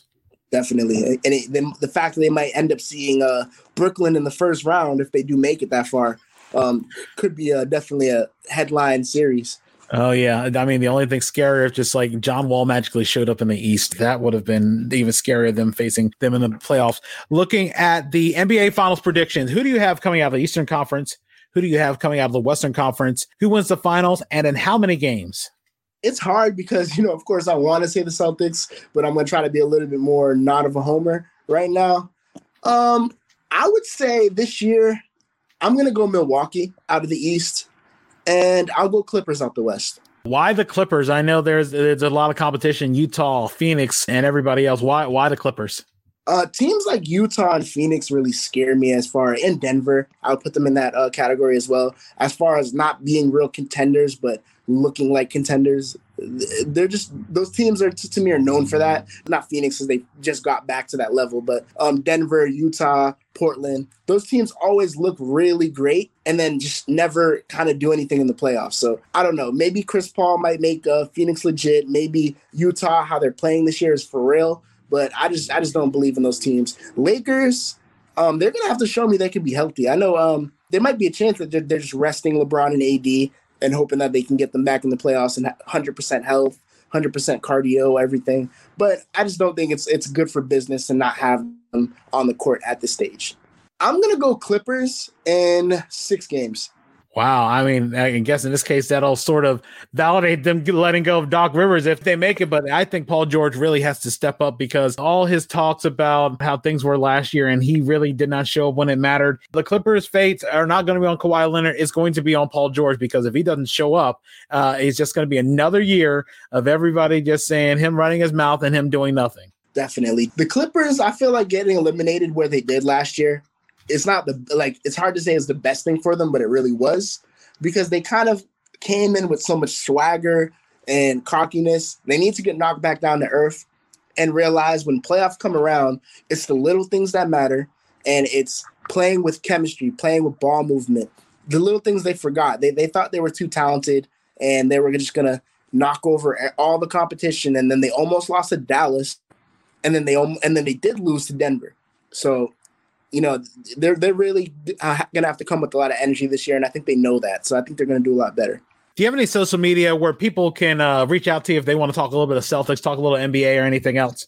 Oh, yeah, definitely. You can reach me at my Instagram, at Newberry, Newbryy. And, yeah, we can talk basketball there. And hopefully, I can come on here again and talk ball. Definitely is a great feeling podcast, and I hope we wish you all the success. Miami Heat, the defending Eastern Conference champions, they reloaded at the trade deadline to get some more chances to come back and especially take out some revenge on the Lakers, and they get the chance to get back to the finals. And with me here to discuss the Miami Heat is a longtime Miami Heat fan, Derek Young. I've known Derek. I feel like I know his whole family a long time ago. I first met his older brother, and then I went to class with a couple of his brothers. And like I said, it's like a whole family reunion, a whole family tree. Down to the fact we play football with your younger brother, and it's family ties for sure. So, Derek, how long have you been a fan of the Miami Heat? I mean, I'm going to have to go back to about 95, 96. I was a Tim Hardaway fan when he was at Golden State. So when he came over from Golden State and locked in with Miami Heat, I pretty much locked in at that point. By the time they got Alonzo Mourning, the Rashawn Leonard, the Dan Marley, it was go time. So I'll say about 20, 25 years or so. And, it's hard, especially nowadays with the NBA and fans probably jumping bandwagons, especially, every way the wind blows. But to you, what is your most memorable moment as a Miami Heat fan? Was it that first title with D Wade and Shaq, or was it the ones later on with LeBron, or was it something else completely? I mean, me personally, of course, going back from, like I said, 20 plus years, I mean, it was always the New York Knicks and Miami Heat battles back then with the Patrick Ewing and them and Tim Hardaway's Alonzo Mournings. But more recent, I mean, of course, it's the first chip with D Wade and Shaq. I mean, to see D Wade go average 30 plus a game for finals, that's crazy. More recently, I would say, D Wade didn't go and get that chip. Yeah. What were your expectations of Miami coming into the season? I know that they weren't at full strength in the finals. Several injuries sort of made it a little bit tougher for them to crawl out of the disadvantage they had against the Lakers. But what were you thinking that Miami had on their mind heading into the new season, especially with a shortened schedule? I mean, of course, going to the finals, I think we would expect to be a little bit ahead of where we at right now. But at the same time, I mean, playoff basketball is different. So, I mean, when you can lock into a 7-game series, best out of 4 out of 7, it's really much more steady you can do. So, I mean, plus with the trade with Vic, what I expected a little bit more, but where we're at right now, I can't complain about it. And then with the trades we made, I'm definitely happy with that. So expectations are conference finals type. See what's up with the Nets, and we'll go from there. To you, what is your most unique piece of Miami Heat related memorabilia or items that you have that sticks out to you? Something that you have, I don't know if it's a good luck charm or anything along those lines. Oh no, it's that D-Wade Finals championship jersey. Yeah, she in the closet. That's legendary. You know what I mean? D-Wade is Wade County. So that jersey being in the closet, finals stamped on it. You know what I mean? That's it. Do you wear it every game if you're watching on TV or anything like that? Nah, it take honestly, it's going for me to have to put that on. It's going to be I'm gonna have a good reason. Even when I went down to Miami for spring break, I took it down there to wear, and I never broke it out. I'm gonna have to have a good reason to actually put that on. I like it hanging up. It's good where it's at. Was there a point in the season that you felt Miami was going to the playoffs nonstop, bar none? There was nothing that was going to stop them. I mean, as I said, I expected us to be better than where we're at right now. So to really expect us not to make the playoffs, that really, at no point did that enter my mind. We're going playoffs, so I really can't answer that question per se, because I got to go on playoffs from day one. Like, it ain't no second guessing that. We playoff bound. We that type team. Playoffs, or at least the playoffs. Were you worried at any point about them making the playoffs? I know there were some struggles a little bit during the season. I know they had a huge win against the Lakers, and it seems like that turned everything around. More than anything, I feel like we lacked focus that time, and then there was a lot of injuries at the same time. So, I mean, of course, that's going to impact our team in general, injuries and stuff like that. But I feel like where we're at right now, where we had it, we're in a good place. Looking at the Eastern Conference, what teams do you feel like Miami matches up the best with? I mean, honestly, based off the way we play, like we can defend, we shoot the three, like inside game with Bam. As far as matchup wise, and then with Jimmy Butler on the defensive end, Bam on the defensive end, matchup wise, I feel like we can pretty much match up. It's just a matter of having all our pieces together. I don't feel like there's any player that Jimmy Butler can't guard. I'll put it that way. I mean, in the past, the Chicago days, even last year, like, well, we see my boys lock up, go on the defensive end. Now, granted, with the finals, as you stated, we had injuries, things like that. But there's no reason why I feel like we can't match up with anyone. We've been there even with this squad. With this squad, we added more. We added Vic. You know what I mean? Like, that's like we added pieces. It's not as if we really lost anything. We still got our finals run team for the most part. So matching up wise, I don't feel like there's anybody we can't match up with if we're healthy. So I feel like we're guns blazing with anyone who's coming out. Who's the team in the Eastern Conference that you don't want to end up facing in the playoffs, that you hope somebody else knocks out so you don't have to worry about it? Man, come on, everybody know that question. That's a loaded one. Nobody wants to see them Nets. Like that trio they got, like, that's ridiculous. If anybody say any team but the Nets. Now, if we want to talk about a team outside of that, I'm gonna go with Philly because of their defensive end. Like their top three team on the defensive end. So but outside of that, before I'll say Philly, the Nets. Nobody want KD from the break, and then you got Harden and Kyrie to go with that. I don't care that they ain't really played too many times to mesh together as a unit with those three together. Talent is talent, and they're gonna figure it out. So yeah, it would be them, and then Philly. It feels like the Nets are so full of drama. You don't know which team's going to show up. It's just you wonder if they're going to be able to get their act together come playoff time. They have all the talent, they have all those guys, but I feel like it's those two Laker teams. The one where it was Kobe. Lakers in Detroit. I was thinking the one Kobe, Shaq, Malone, and Peyton. Then I was thinking Kobe, Dwight Howard, Paul, and Steve Nash. Those didn't work out either. Yeah, but that team, you didn't have a James Harden in your prime. James Harden, the MVP candidate. We're coming to them. We weren't talking about that in Houston. Like he's not even worried about scoring buckets. So and even then we ain't seen him and KD really play together. Like for me, it's not even a matter of the outside squad.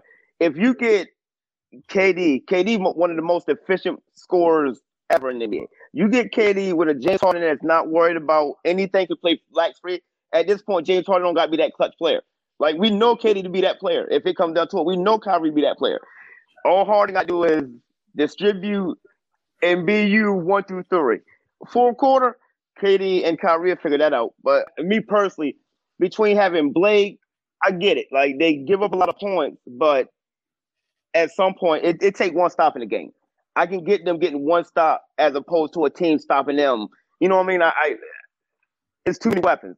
At the end of the day, we got KD locked down. Harden just being Harden and Kyrie. You still got to deal with Aldridge. Like Aldridge is a natural 20-10 player. Of course, he's not going to do that with them. But if it comes down to it, we can say go to the post, give him the ball. Like, the Nets are loaded. Like, it's ridiculous. Like, on every end. They can go to the line with Kyrie, but Harden at the point, Kyrie at the 2, KD at the 3. You can go with Blake Griffin at the 4, and then Aldridge at the 5.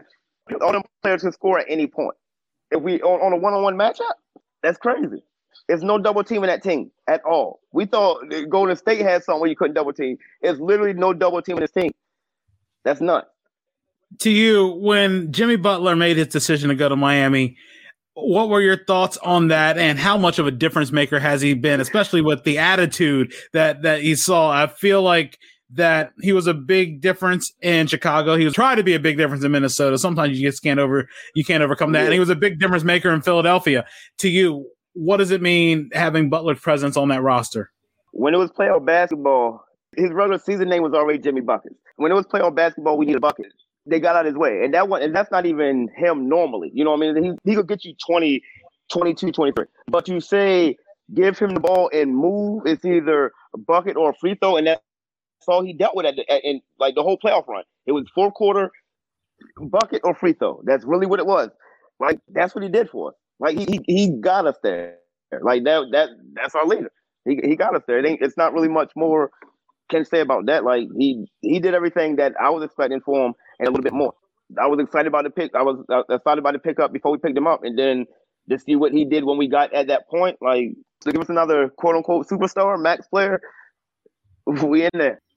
To you, do you feel that Eric Spoelstra is an underrated coach, especially being able to get Miami to the finals in the post-LeBron era and all that? Because you know that everybody was talking about how many times that probably LeBron kept trying to get rid of Spoelstra, and Pat Riley stood behind him. He stood behind him for the longest time, and it paid off.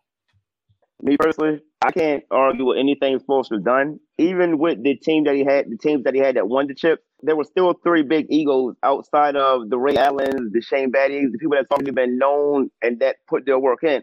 So for him as a quote-unquote add-in coach, just because, you know what I mean, it's LeBron's team or Wade's team or however you want, but I really can't look at it like that. He managed those teams, and even now, like right now, last year, we had 1 legit superstar, and then the rest role players and up-and-coming superstar. You know what I mean? Like, and we got to the finals with that. Like, that was based off team grit, coaching, and the players that he put on the court. Like, you can't argue with that.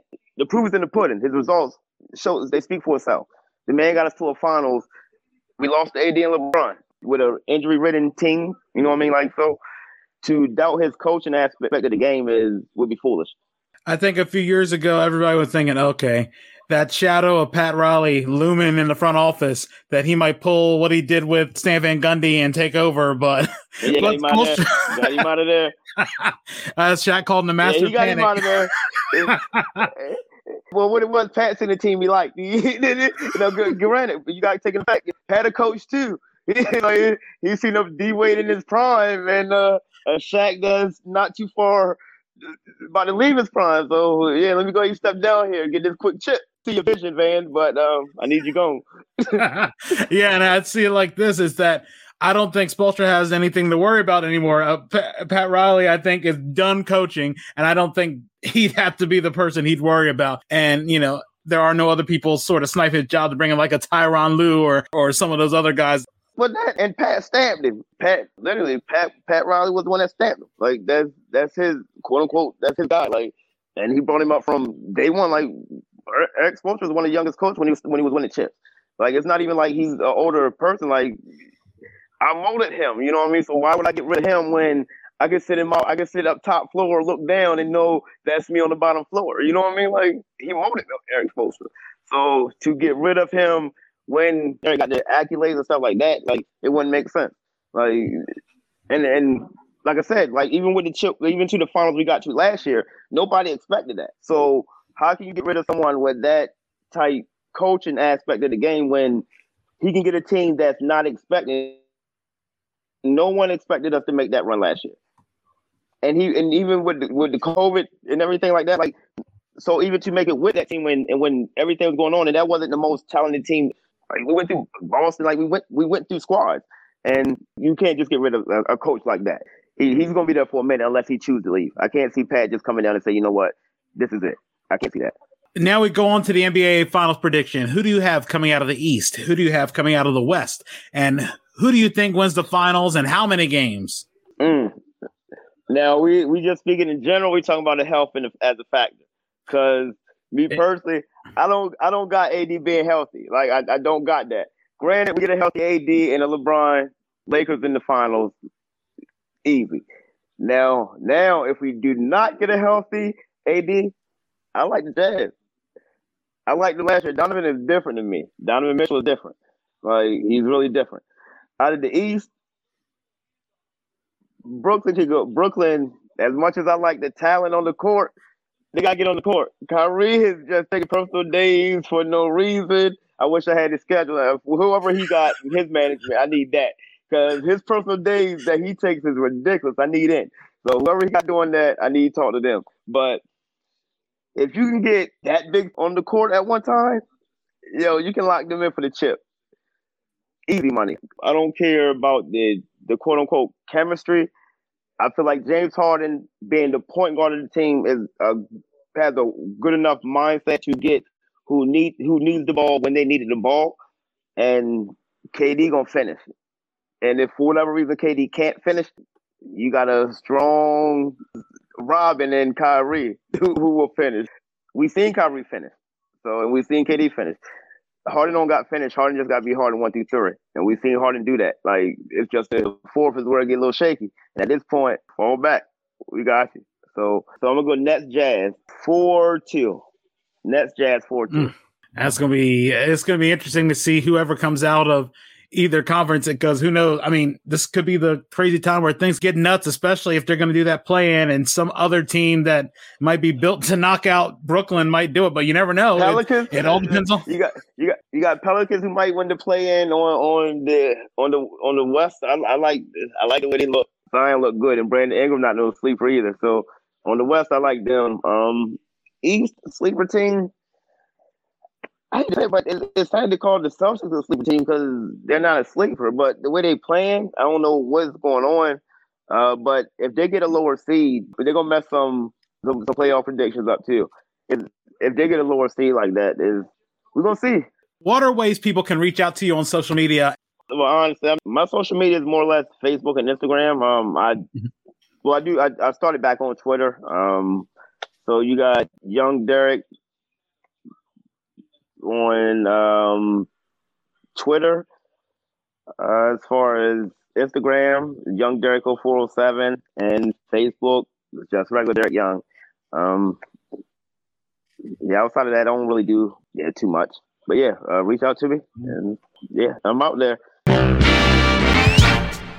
It has been a very long time since the New York Knicks have made the NBA playoffs, and right now they are pretty much back in the saddle in a very unusual Eastern Conference and in a very unusual year, especially the shortened season going from the normal 82 to minus 10 games to 72. And here with me to discuss the Knicks and their resurgence and their return to the playoffs is longtime Knicks fan and, of course, 15-time Sports Jeopardy champion, Vinny Varadarajan. Vinny, thank you for being on the show. I really appreciate it. I'm hoping that my interview skills are getting up there to like Dan Patrick's, but I don't know. And I think that's going to take a little while because I have not gone to Full Sail University. Man, you should get Dan Patrick to sponsor your podcast. I think that'd be perfect. I'm excited. We're like the cicadas. Knicks fans come out every 17 years, so into the playoffs. So very excited about this. How did you become a Knicks fan? I know that, especially in the time before the Nets left New York and then came back, it was pretty much a one-team town, so I'm assuming that you had to be born and bred a Knicks fan.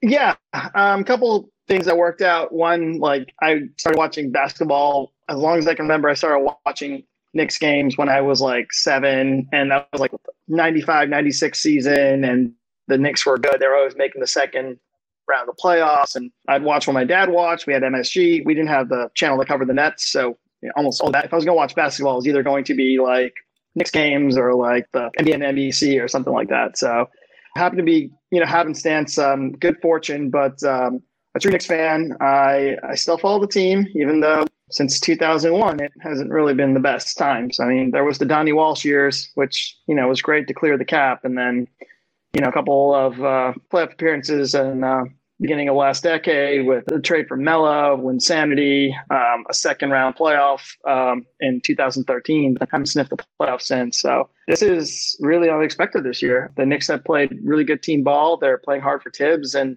yeah, a lot of Knicks fans are proud because, true New York basketball is defensive, gritty. It's ugly. It's hard nosed. It's not beautiful passing. I mean, maybe if you're if you grew up in the 60s and 70s, it is. But, the Knicks I grew up on were always defensive monsters. And this has that kind of pedigree. I know you went through the whole chronology of being a Knicks fan, but to you, what is the biggest standout moment? 94? Was it 01? Was it Linsanity? None of the above. It was a regular season game. I was 7 years old, and this was the 95-96 season. The Knicks were playing the 95-96 Bulls, who were 72-10, of course. It was one of those NBA and NBC Saturday games, and I remember it like it was yesterday. The Knicks destroyed the Bulls. The Bulls had the best season of NBA history. They won the title. But I'm sure if you can ask Michael Jordan what game sticks out that he's pissed off most from that year, it's this game. They lost 104-72, something in that area. They got destroyed. Derek Harper went out of his mind in the second half, shooting threes for the Knicks. And I think the Bulls were wearing their black uniforms. So, I remember seeing this image of, Jordan walking off the court. And I'm a 7-year-old. I'm going crazy. I don't care if the Knicks ever win a championship. And now I regret saying that. But that to me was the Knicks championship because they played the best team on the planet, maybe the best team ever in NBA history, and absolutely destroyed them. And I know there's the 99 Knicks, there's the Allen Houston shot, there's there's the 4-point play by Larry Johnson. I was too young for 94, so I've only seen it in retrospect, but I've got to say that is the hands down the greatest Knicks game. I think until the Knicks win a championship, nothing's going to supersede that. And I always think of Derek Harper, aside from his days in the Mavericks, he was a Bulls killer. In the 94 playoffs, he was a Bulls killer, more so than Starks, because I just think of the dagger that he hit and the steals. And, I think he was the main guy they put that hand-checking rule on because he was so good at it. And I think him and JoJo White got to a scrum, in that 94 playoffs. You probably saw a couple seconds of that footage during the Last Dance last year, but Derek Harper, man, he was, he was a veteran. He was, on his last legs, but he gave everything he had for the Knicks. Expectations going into the season. I wish I could say I thought that this team would gel and play as well. No, I thought this would be another 30-win season. I thought this would be a team that couldn't sniff playoffs, let alone a winning record. I didn't even think they had a shot at the play-in if they were going, top 10 for playoffs. Honestly, I was a little afraid of Tibbs becoming the coach because of how he outstayed his welcome in both Chicago and Minnesota. Eventually, maybe he's grown as a coach, to change his style. And I love defense. I thought Mike Woodson got a raw deal being fired from the Knicks after 2014. And they've, had a couple of cyclings of coaches. I think Jeff Hornacek, David Fizdale. I'm sure I'm missing some in between. But the Knicks really have been rudderless. And they have an identity now, which is defense. And one of the free agent deals I thought last year, which is complete garbage. I really was mad when, the Knicks whiffed on KD and Kyrie. They got Julius Randle. I was Julius Randle for 3 years. It seems they're giving $20 million a year for nothing or something like that. And now it's a bargain basement deal the way he's played. I mean, he's the Knicks' first true all-star in years. And, it's funny, RJ Barrett was supposed to be the savior of the team with the number 3 pick last year. And he still has to find his place. And it's amazing that in spite of him still developing, that they're where they are right now, which is awesome. What is the most unique team-related memorabilia or clothing that you have? So I do have my Charles Oakley jersey.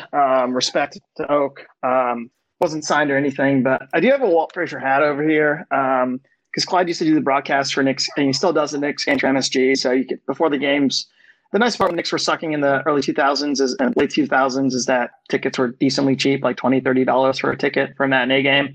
And you can go down by the court. And Frazier, if you saw his number, or if you saw that, you're a true fan or something, he would, sign something. So I've got this. But I think the funnest one is Knicks-Nets game about 10 years ago when the Nets were still playing in Newark.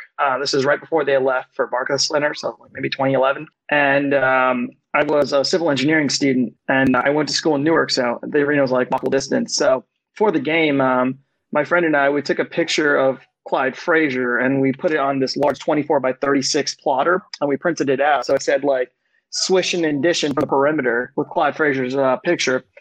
And I remember we both went down just to see for fun if he'd see the sign, he'd sign it. And then as security was whiffing off people, they were like, we got to go. He saw the sign and he was like, bring him down. So I've got like a picture of me and Clyde with the sign. So I took the picture. My friend got the sign. So I was like, you can have the sign. I'll take the picture.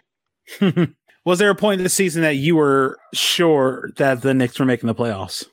I would say that 9-game winning streak, I guess it was April, they just started killing it. It's like, 1, 2, 3, 4, 5, 6, 7, 8, 9. Yeah, they were killing it. And I really thought that's when they really went above like 500. Casually watching the Knicks at the beginning of the season, they weren't even on national TV, so I could never really watch them from DC. And, when they were hovering at 500 at the All-Star break, a lot of critics or, people from the team were saying the Knicks can't survive their back half of the schedule, which is much more difficult. And then lo and behold, the Knicks have really been a killer. They're still middle of the road, but now that they're the team that can beat losing teams, you expect the Knicks to beat losing teams. And the Knicks have given Brooklyn a run at their money on the head-to-head games. They've only lost by 1 or 2 possessions. So the Knicks are in almost every game. They haven't been blown out, really. I think they got blown out the other day against Phoenix, but they caught a little bit of the Clippers game yesterday, and the Knicks were going head-to-head, and I love that. Julius Randle's been playing great. Derrick Rose has reinvented his game. I think it's like, he's like turned back the clock, and I don't know, maybe him and Tibbs have unfinished business after that injury in 2012. So, was there a time you felt like the Knicks' playoff chances were in doubt? I mean, I thought they were in doubt pretty much until that winning streak. But, I mean, they look like, I think if they lost all their games, they'd still make the play-in game. I think if they just win one more game, they qualify as a top 6 seed and they avoid the play-in games. So I'm comfortable about the Knicks. I think they're playing the Lakers tomorrow. They got Spurs, Charlotte, Boston. And I've got a good feeling they're going to be all right. Like, they've got their last 3 games are at home. So I think the Knicks really have weathered storms. So I'm really excited, and I hope they finish strong. It would be great if they can have 40 wins at least this season in a shortened season.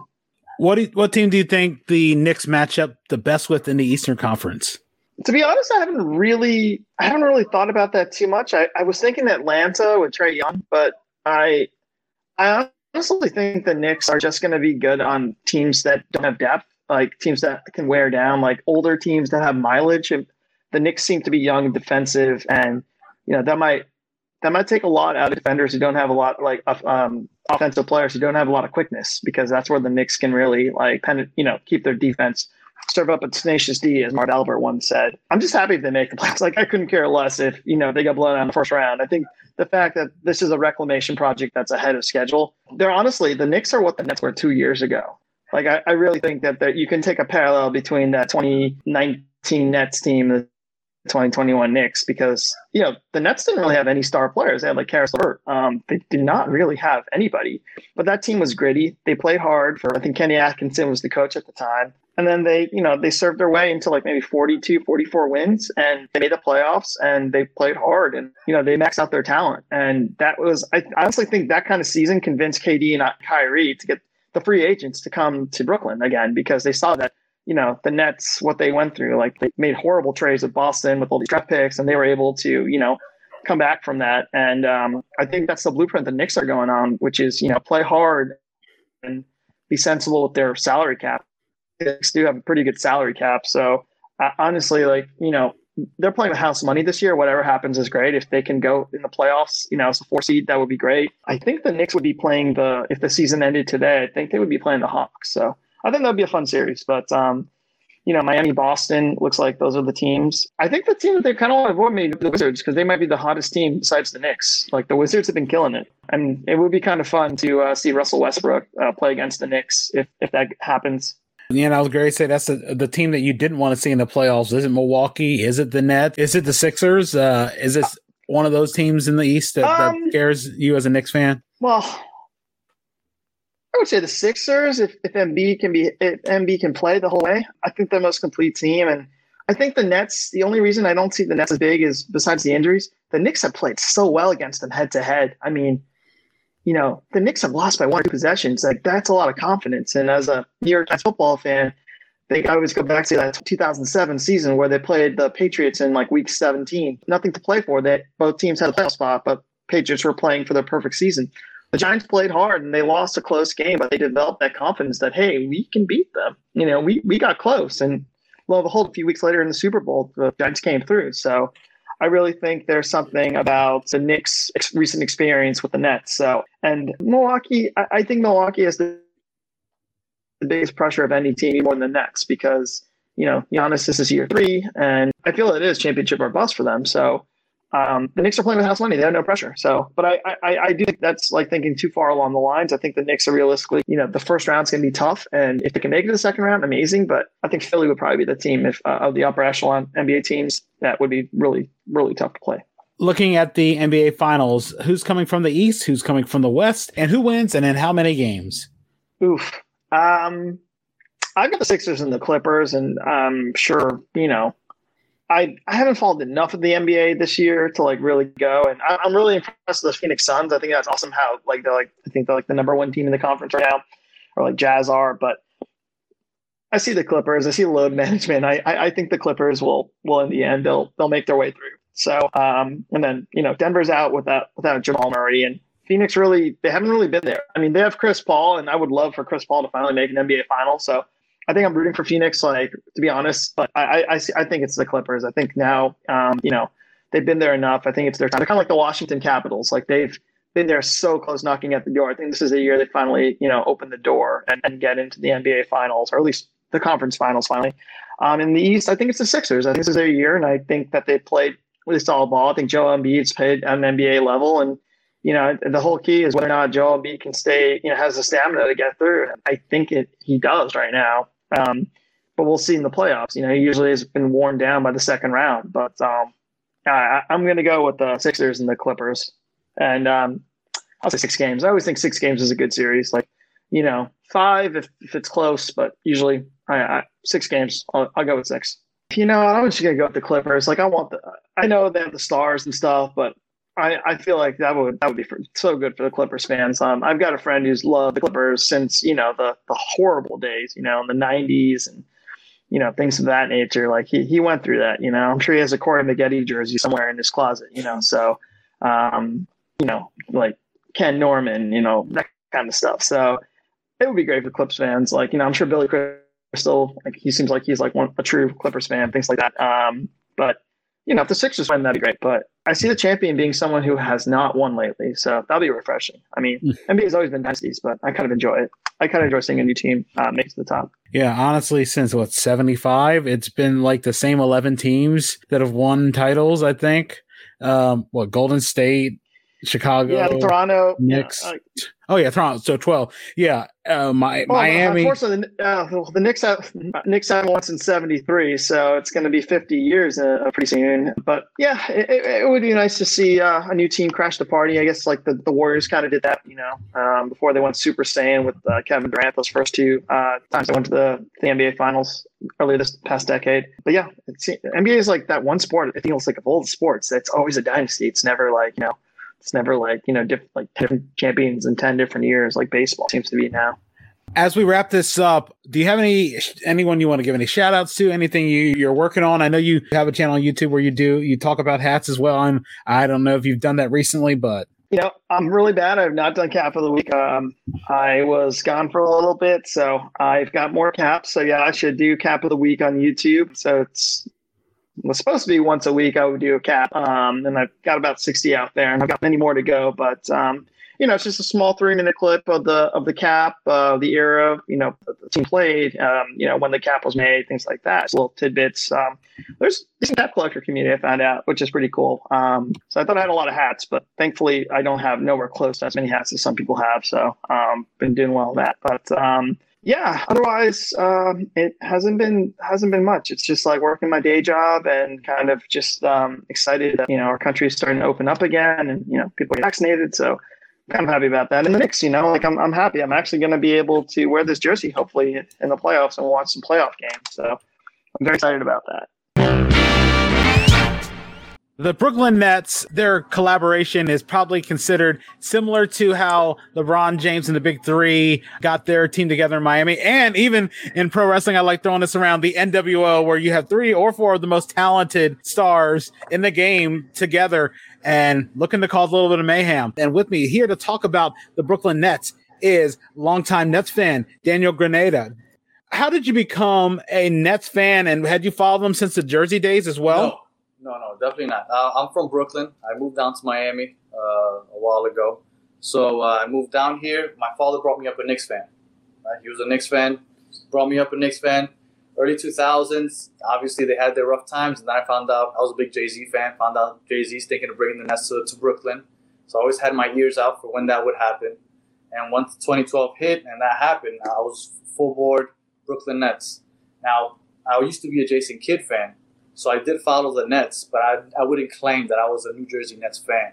I did root for Jason Kidd, but no, I wasn't a New Jersey Nets fan. What is the most memorable moment as a Nets fan? My most memorable moment since they moved to Brooklyn is Game 7, Round 1 against the Toronto Raptors. Paul Pierce got that block on Kyle Lowry to win the game, win the series. The reason it's hard to say that is because I hated Paul Pierce so much that I hated rooting for him. So it was like a bittersweet. I wish somebody else would have gotten that moment for the Brooklyn Nets, but that's definitely the best moment as a Brooklyn Net so far. We went on to get our ass kicked by the Miami Heat the next round. So, expectations coming into the season, especially the acquisition of James Harden, was maybe a few, weeks away prior to that. But a healthy KD getting the clearance and then having Kyrie back, and with Steve Nash being the head coach, what were your expectations coming into the season? I mean, like most people, you're thinking that you have a chance to win the championship. I wasn't sure if it would happen this year, just because when you've seen the history of those big threes, you brought up the Miami Heat, they failed the first year. LeBron with Kyrie and Kevin Love, they failed the first year, right? So it doesn't always work immediately. Even Kobe, Shaq, Karl Malone, and Gary Payton, they failed. So I at no point did I ever think it was a sure thing, but I did think we had a good chance to make it to the championship. Now, once we got James Harden, even though everybody jumped and said, oh, for sure we're going to make it, I was still kind of hesitant because I wasn't sure how James Harden would fit. And, I mean, up until this point, we really still don't know because they've only played 7 games together.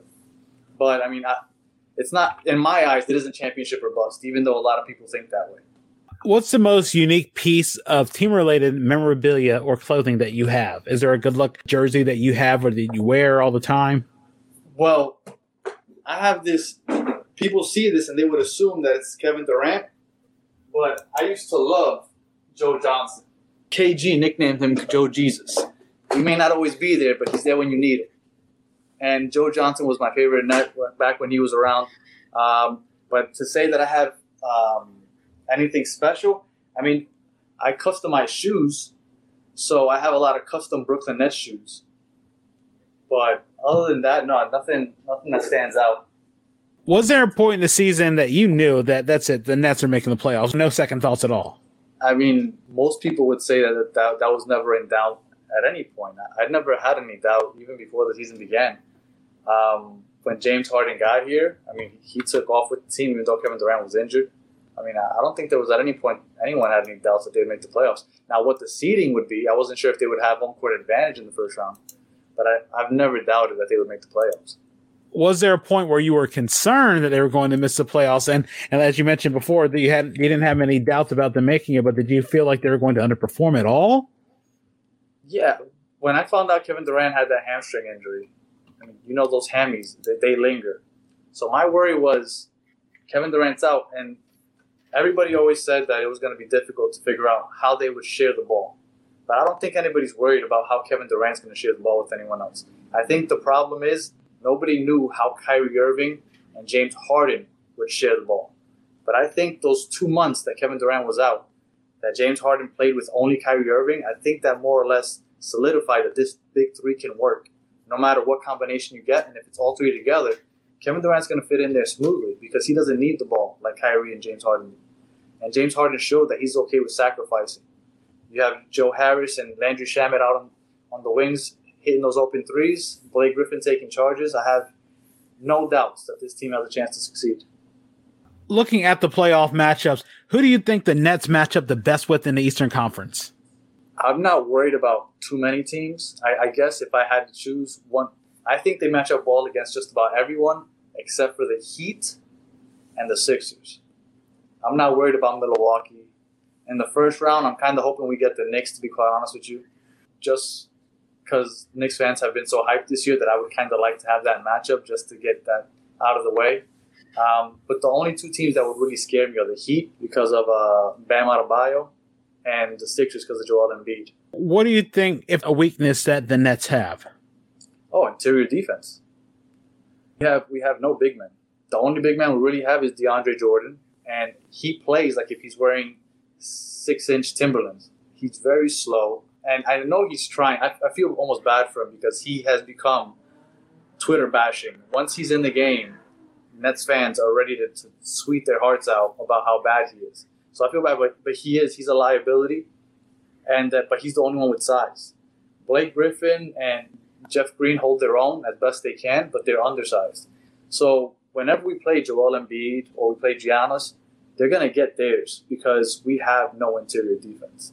So that goes back to the whole we have to outscore those teams. In your mind, the abrupt retirement of LaMarcus Aldridge after getting him off the waiver wire, how much would he have benefited to that roster, especially as the stretch goes around and, of course, people recovering from injuries and just sort of giving people the load management as they head into the playoffs? The depth would have helped because Blake Griffin, I think, has played more just because he's been forced to play more because LaMarcus Aldridge retired. Offensively, he stretched the floor, right? Because he can hit those threes. So he brings that center out to the arc to defend him. Defensively, he's a big body.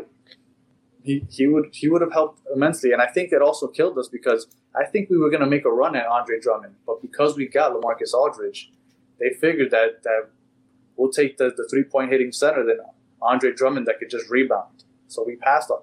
I think we passed on. So far, seeing Steve Nash in his first year as a head coach, what were you thinking that he was going to bring to this team? And really, how would you evaluate his first year coaching at the NBA level? His first year coaching, I think, has been a success. You know, people nitpick at his timeout selections, things like that. But if you think about the fact that he's had 27 players play on his team this year, he's had 35 different starting lineups. That's more than half of the games that they've played. And they still are second or third in the East right now. I think they're third because of the tiebreaker. That's a very impressive resume for somebody that's on their first year coaching. So I think he's done a phenomenal job. My worry is late game situations. I'm not sure what kind of plays he's going to call or what he's going to do when you have a close game and you have the big three out on the court. Because I'm not sure, who do you give the ball to? I mean, everybody says Kevin Durant, but the little bit I've seen the three all together, in close games, Kyrie Irving's gotten the ball more often. So I'm not sure how he's going to handle that when it comes to playoff time. But outside of at the end of the game situations, I think that he's done a phenomenal job. Did you feel that, especially, you see that thing where a lot of Hall of Fame caliber players don't make the transition to coaching well? And everybody saw Jason Kidd's rough start in coaching, asking a player to bump into him to spill ice just to give more time. Genius, to be quite honest with you. I love that. But yeah, that was a rough first year. He had Paul Pierce, KG. Everybody had high expectations, and they started off really bad. They picked it up the second half of the year, but they started off really bad. And that's one of the reasons that I don't overreact to the Bucks sweeping the Nets, beating them twice last week, because I was reminding everybody on Twitter, that year that Jason Kidd had Paul Pierce and KG, we swept the Heat in the regular season. I was so hyped about them sweeping them that I got great seats, because I live in Miami, to go watch that first game. And I was smacked by reality by the time the third quarter was over. So the better team always wins in the playoffs. So that's why I'm not worried about the Milwaukee Bucks. Looking at the NBA Finals prediction, who's coming out of the East? Who's coming out of the West? Who wins and in how many games? I think the Nets are going to come out the East. I really do. I think Stephen Curry's going to come back healthy. He's supposed to come back against San Antonio, I think. So I think they're going to make it out the East. I don't think it's going to be an easy road, but I think they'll make it out. And I do not bet against LeBron. I will never bet against LeBron. I think that the Lakers make it, and even though Nets Twitter might hate it, I think that the Lakers, if Anthony Davis is healthy, they could take it. I mean, I wouldn't be surprised if the Nets get it. Well, obviously, I want that to happen, but I can't bet against LeBron and a healthy Anthony Davis. And how many games do you think this final? finals? 7 games. I think that would be an awesome series. And I think especially with the shortened season and things going crazy, and of course having to play in around, there's a lot of talk about that. And I don't know if it's controversial a lot, but a lot of people sort of either love it or hate it, seeing their team has another chance to make it into playoffs, but other teams saying like, well, you had it for the top 8 seeds. Why add these other 2 seeds to make everything more confusing? But don't you think it's made it more interesting? Before, we used to have just the top 8 teams make it, and by the time this time of year, even the 7th and 8th teams would be resting their guys because, okay, we're in. Whether we're 7th or 8th, it doesn't matter. Now it matters. Now everybody's playing to the end because it matters. You don't want to be in that play-in. I think it's a great idea. I think LeBron was off base saying that whoever made it should be fired. Yeah, and what's interesting enough, when this team was at the top of the conference, he didn't have a big deal about it. It's like, oh, watch those other guys fight it out, duke it out for those 2 spots. It's something different when you're in that position. Now it's a completely different story when you're the one who's trying to fight for your playoff lives. Exactly. Luka Doncic also randomly said something once he realized that they weren't going to get to rest towards the end of the season either. So it's a lot easier to speak when you don't think that you're the one that's in there. But I think it's a great idea. I think it's made the season more interesting for most teams. Well, Daniel, I really do appreciate you taking time out of your busy schedule. I know a lot's going on and everybody's getting hyped, especially with playoffs coming up. What are ways people can reach out to you? And if you got anything to promote or share or shout out to, feel free. Not so much. Like I said, I was telling you earlier, I'm relatively new to Twitter, right? The Sixth Borough. I just started tweeting this a couple months ago. I'm more active on Instagram. I have the Sixth Borough, which is where I connect with all the Nets, Jets, and Yankees fans, right? Those are my 3 squads. And if anybody's interested in sneakers, I customize sneakers with my wife. You can follow me at the Sneaker Teacher. And that's more or less. I don't have too much to promote. It's interesting. I have a bunch of friends who live in New York, and they always talk about it's that weird dividing line where, like, I know my friend is a Mets, Jets, Knicks, and Rangers fan, and I feel like there's like the hierarchy is like one side it's like it's supposed to be Yankees, Knicks, Rangers, and Giants, and then the other half is Mets, Jets. And a lot of times it goes that way. My father introduced me to the Yankees when I was a young kid. Took me to Yankee Stadium, so that's what brought me to the Yankees. I wasn't a really big football fan until I was about in middle school, and for some reason Keyshawn Johnson had just gotten drafted. I saw him, being promoted all over the place, and not knowing anything about football, I was like, well, this guy seems pretty cool. And Keyshawn Johnson got me into the Jets, so that kind of threw me off because it's usually Mets, Jets, Yankees, Giants, but I got screwed up somewhere in the middle. The Philadelphia 76ers are really making their way in the NBA's Eastern Conference, being the top seed, getting a decisive win over the Nets a few weeks ago. And here to talk to the fans out there about the Sixers is longtime Sixers fan and frequent guest on this podcast, Linwood Outlaw. Linwood, how you doing, man? Hey, what's up, Earl, man? Nothing much. I always say every day above ground is a good one, and I know I feel like a broken record when I say it, but it's always going to be true. It's very true, man. Very true indeed. I've always wanted to ask you being a Baltimore native, how did you become a fan of the Sixers? Charles Barkley, man. That was my favorite player as a kid. It was my favorite player for many years. Up until I would say like in the early 90s on. That's what drew me in initially. I always loved those throwback Sixers unis. The unis that we wore at like that season, like the 90, 91, 92 year. I was a fan of those uniforms, and it was Charles Barkley, man. That's what drew me into being a Sixers fan. No offense to you as a Wizards fan and everybody who grew up as a Wizards fan, but I never really cared much for the Wizards or the Bullets or anything. Like, I don't know. Maybe it would have been different had that team remained in Baltimore, but it was with Charles Barkley, man. He's what drew me in. I was my favorite player and still one of my all-time favorite players, to be honest. And that's how I pretty much got locked into the Sixers. I had a quick question I had to ask. We were talking about Sixers uniforms, and we're talking about the Captain America uniforms that they had, the Sean Bradley ones, that weird gap in between the ones that Barkley wore, but between the weird gap where the Dana Barros rookie year Iverson ones and then the black Sixers uniforms. I always think about that. I think they're some of my favorite Sixers uniforms, but I know everybody else talks about how ugly they are. But I personally thought that those Captain America uniforms are the best Sixers uniforms prior to them going back to the red, white, and blue in the Elton Brand years. Mm-hmm. I wasn't the biggest fan of the Captain American uniforms, but when I see the current season's City Edition uniforms, I actually like those Captain American uniforms better.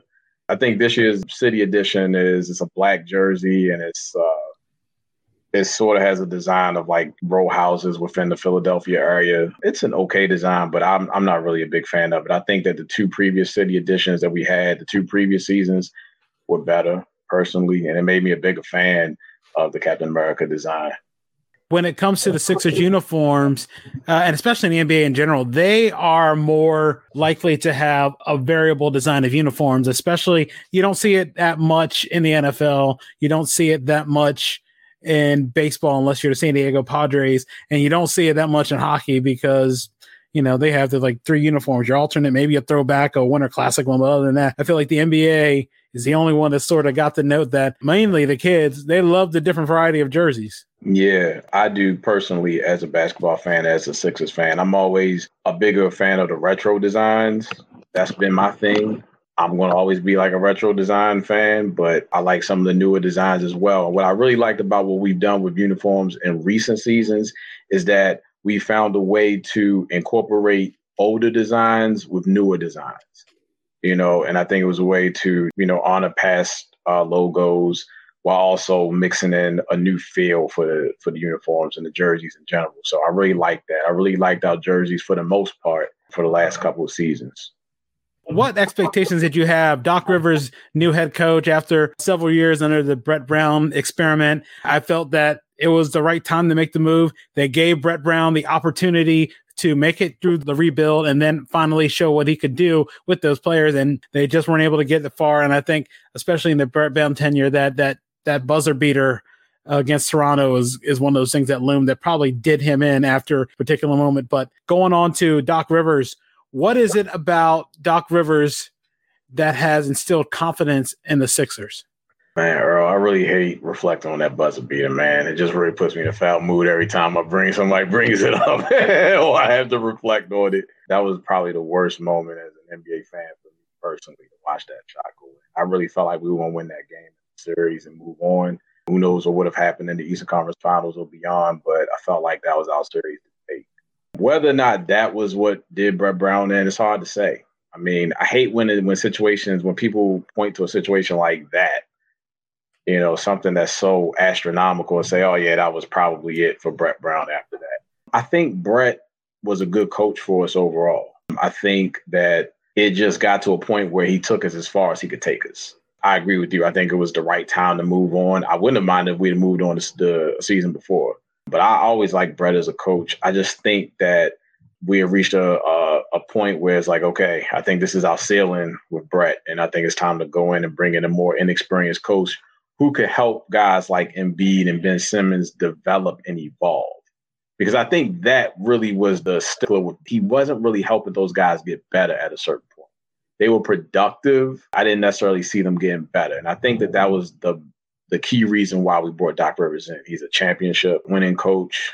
He's a proven coach. And I think that he was the right guy for the job in terms of helping those guys get better, because we're only going to go as far as Joel takes us and then as far as Ben takes us. Simple as that. And I think that the key is that those guys had to get better and have to get better in order for us to remain a power in the Eastern Conference, one of the top teams in the East. So I was excited that Doc came on board. My expectations were, first off, I wanted us to use how last season ended as motivation. That was my first expectation. We ended last season with a sweep at the hands of the Boston Celtics. I hate losing to Boston in any game, postseason game, regular season game, preseason game. I hate losing to the Celtics. And I think that any true Sixers fan hates losing to Boston. And I hated that we got swept. It left a bad taste in my mouth, and I was hoping that we would use that as motivation for this upcoming season. Beyond that, I wanted us to remain a top 4 team in the East, and I felt like Doc would definitely help us do that. I was happy with the offseason moves we made. I was happy that we were able, and surprised really, to see that we were able to move Al Horford's contract. I just think he was a bad fit. I'm not trying to badmouth Al Horford at all. I just think it was a bad fit for the team. It was a bad contract. I had a feeling when there were rumblings that we were going to sign Al Horford, that it would be a bad fit for us. And I was proven right. I didn't want to be right, but I was.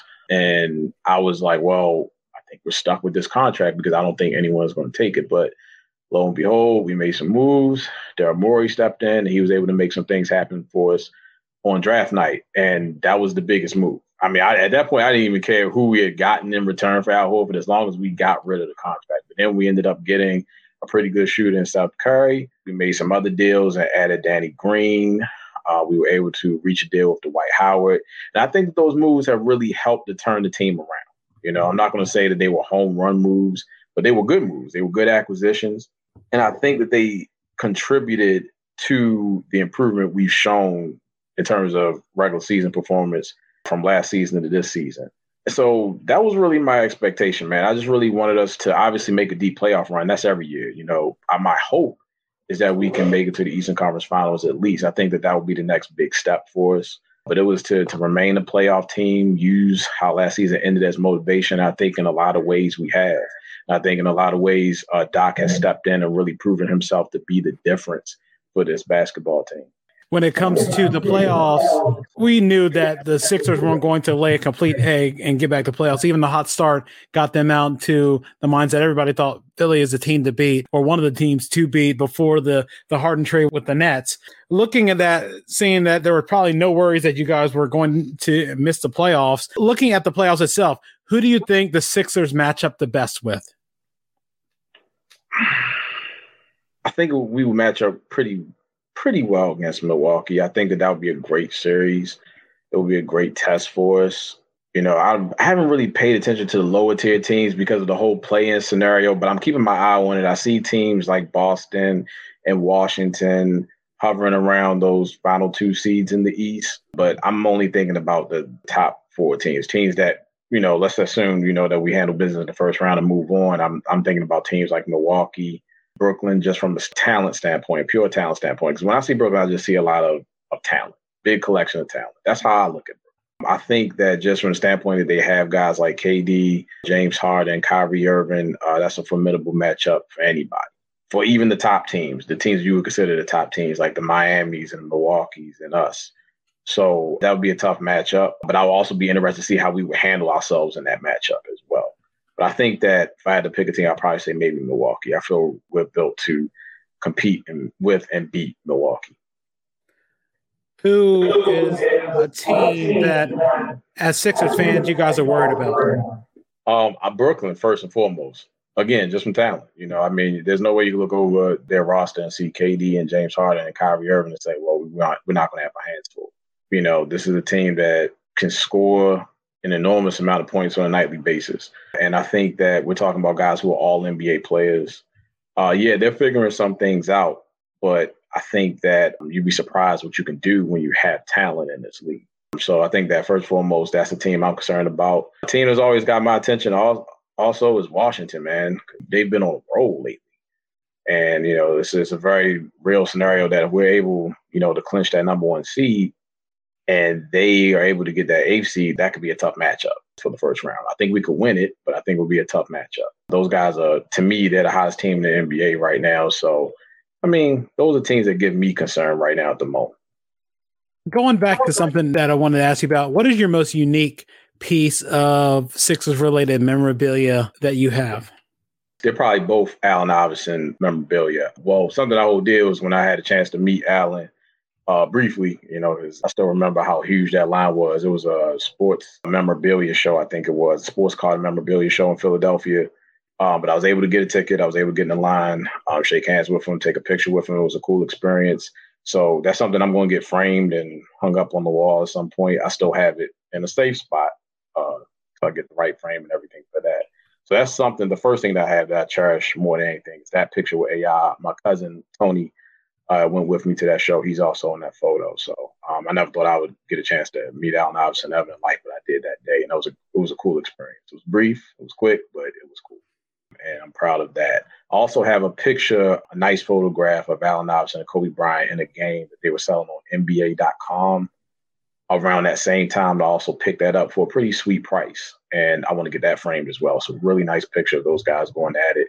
Allen Iverson during that era was my favorite player, and I used to always love to watch him go against the Lakers. Those were my favorite games to tune in on, and that picture, I think symbolizes, sort of a rivalry that we had with that team back when AI and Kobe were the stars for those respective teams. I have some jerseys. I have one for Allen Iverson that I scooped up in 2001 that I love. I have Ben Simmons' jersey, Joel Embiid's jersey. I actually have 3 Joel Embiid jerseys. One is his All-Star jersey. Another one is a Rose Sixers uni, a Home Sixers uni, and I think a City Statement Edition jersey that's red. So I have 4. So I have 4 Joel Embiid jerseys. And I have a bunch of caps. This is one of them. One of my favorite caps that I have. One of my favorite logos during the Sixers era. I think that's really about it. I think that I mostly have just some jerseys, a few photos, but those are my favorites, particularly the 2 Allen Iverson pictures. When it comes to Joel Embiid and the numbers he's putting up in the MVP race, did this come to a surprise to you that he was going to be this good? I know, especially coming out of Kansas with the injuries and things like that. Did you think he was going to be this MVP caliber level player? I gotta be honest with you. I didn't. I'm a little surprised by it, honestly. Like, I know that Joel had this in him. I did. Like, I knew that he had this level of play in him. I think that it was the season before last. I thought it was a really good season for Joel, but I didn't expect him to have a season in which he had such momentum for the MVP award, and he's in the daily conversation for the award.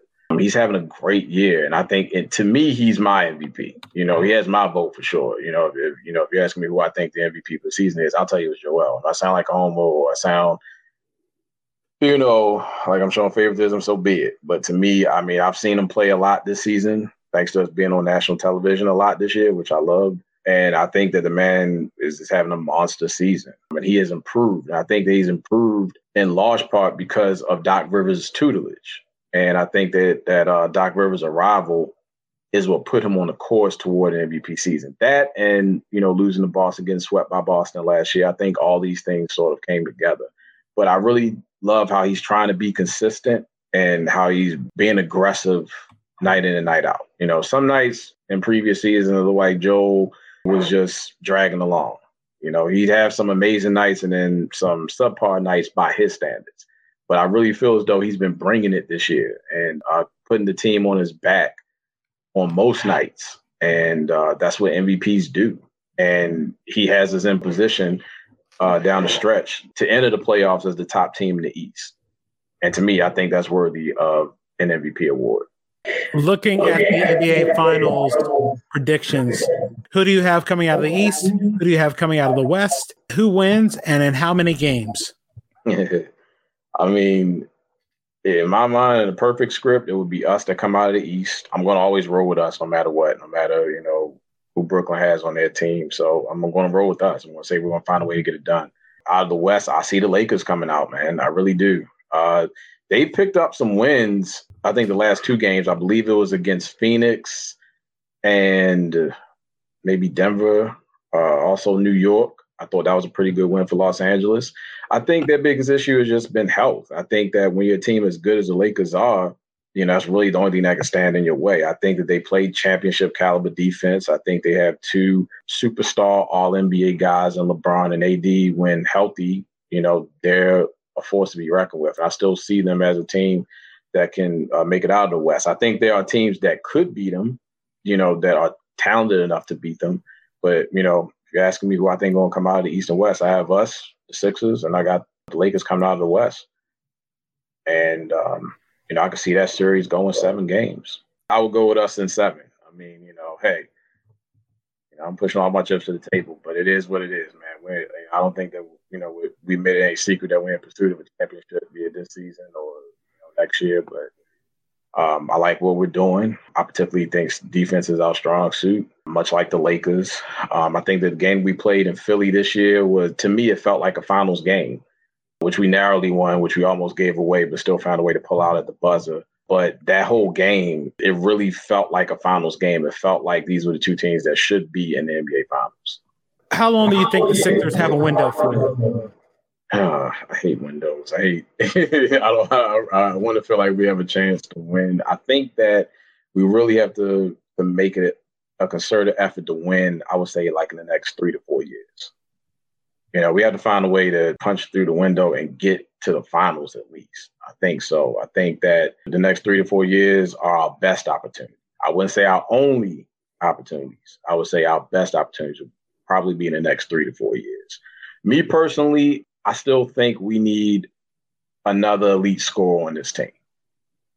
I think if we get that, I think we could truly be a serious threat and a heavy favorite to win. If we can get one more scorer. Some guys I was hoping for at the trade deadline was guys like Zach LaVine. In my fondest dreams, I wanted Bradley Beal to come to the Sixers. I think he would be a great fit on this team. I really do. But I feel like we need that kind of player. And that would increase our chances of maybe winning multiple championships. That's the way that I see it. That's no knock on Tobias Harris because I personally am a fan of Tobias Harris. Last season, save for his production in the postseason, I was fairly pleased with how he played last year, and I think that he's having a great season this year. I just looking at the landscape of this team, I just feel like that will really increase our chances of competing if we can add one more scorer to this team.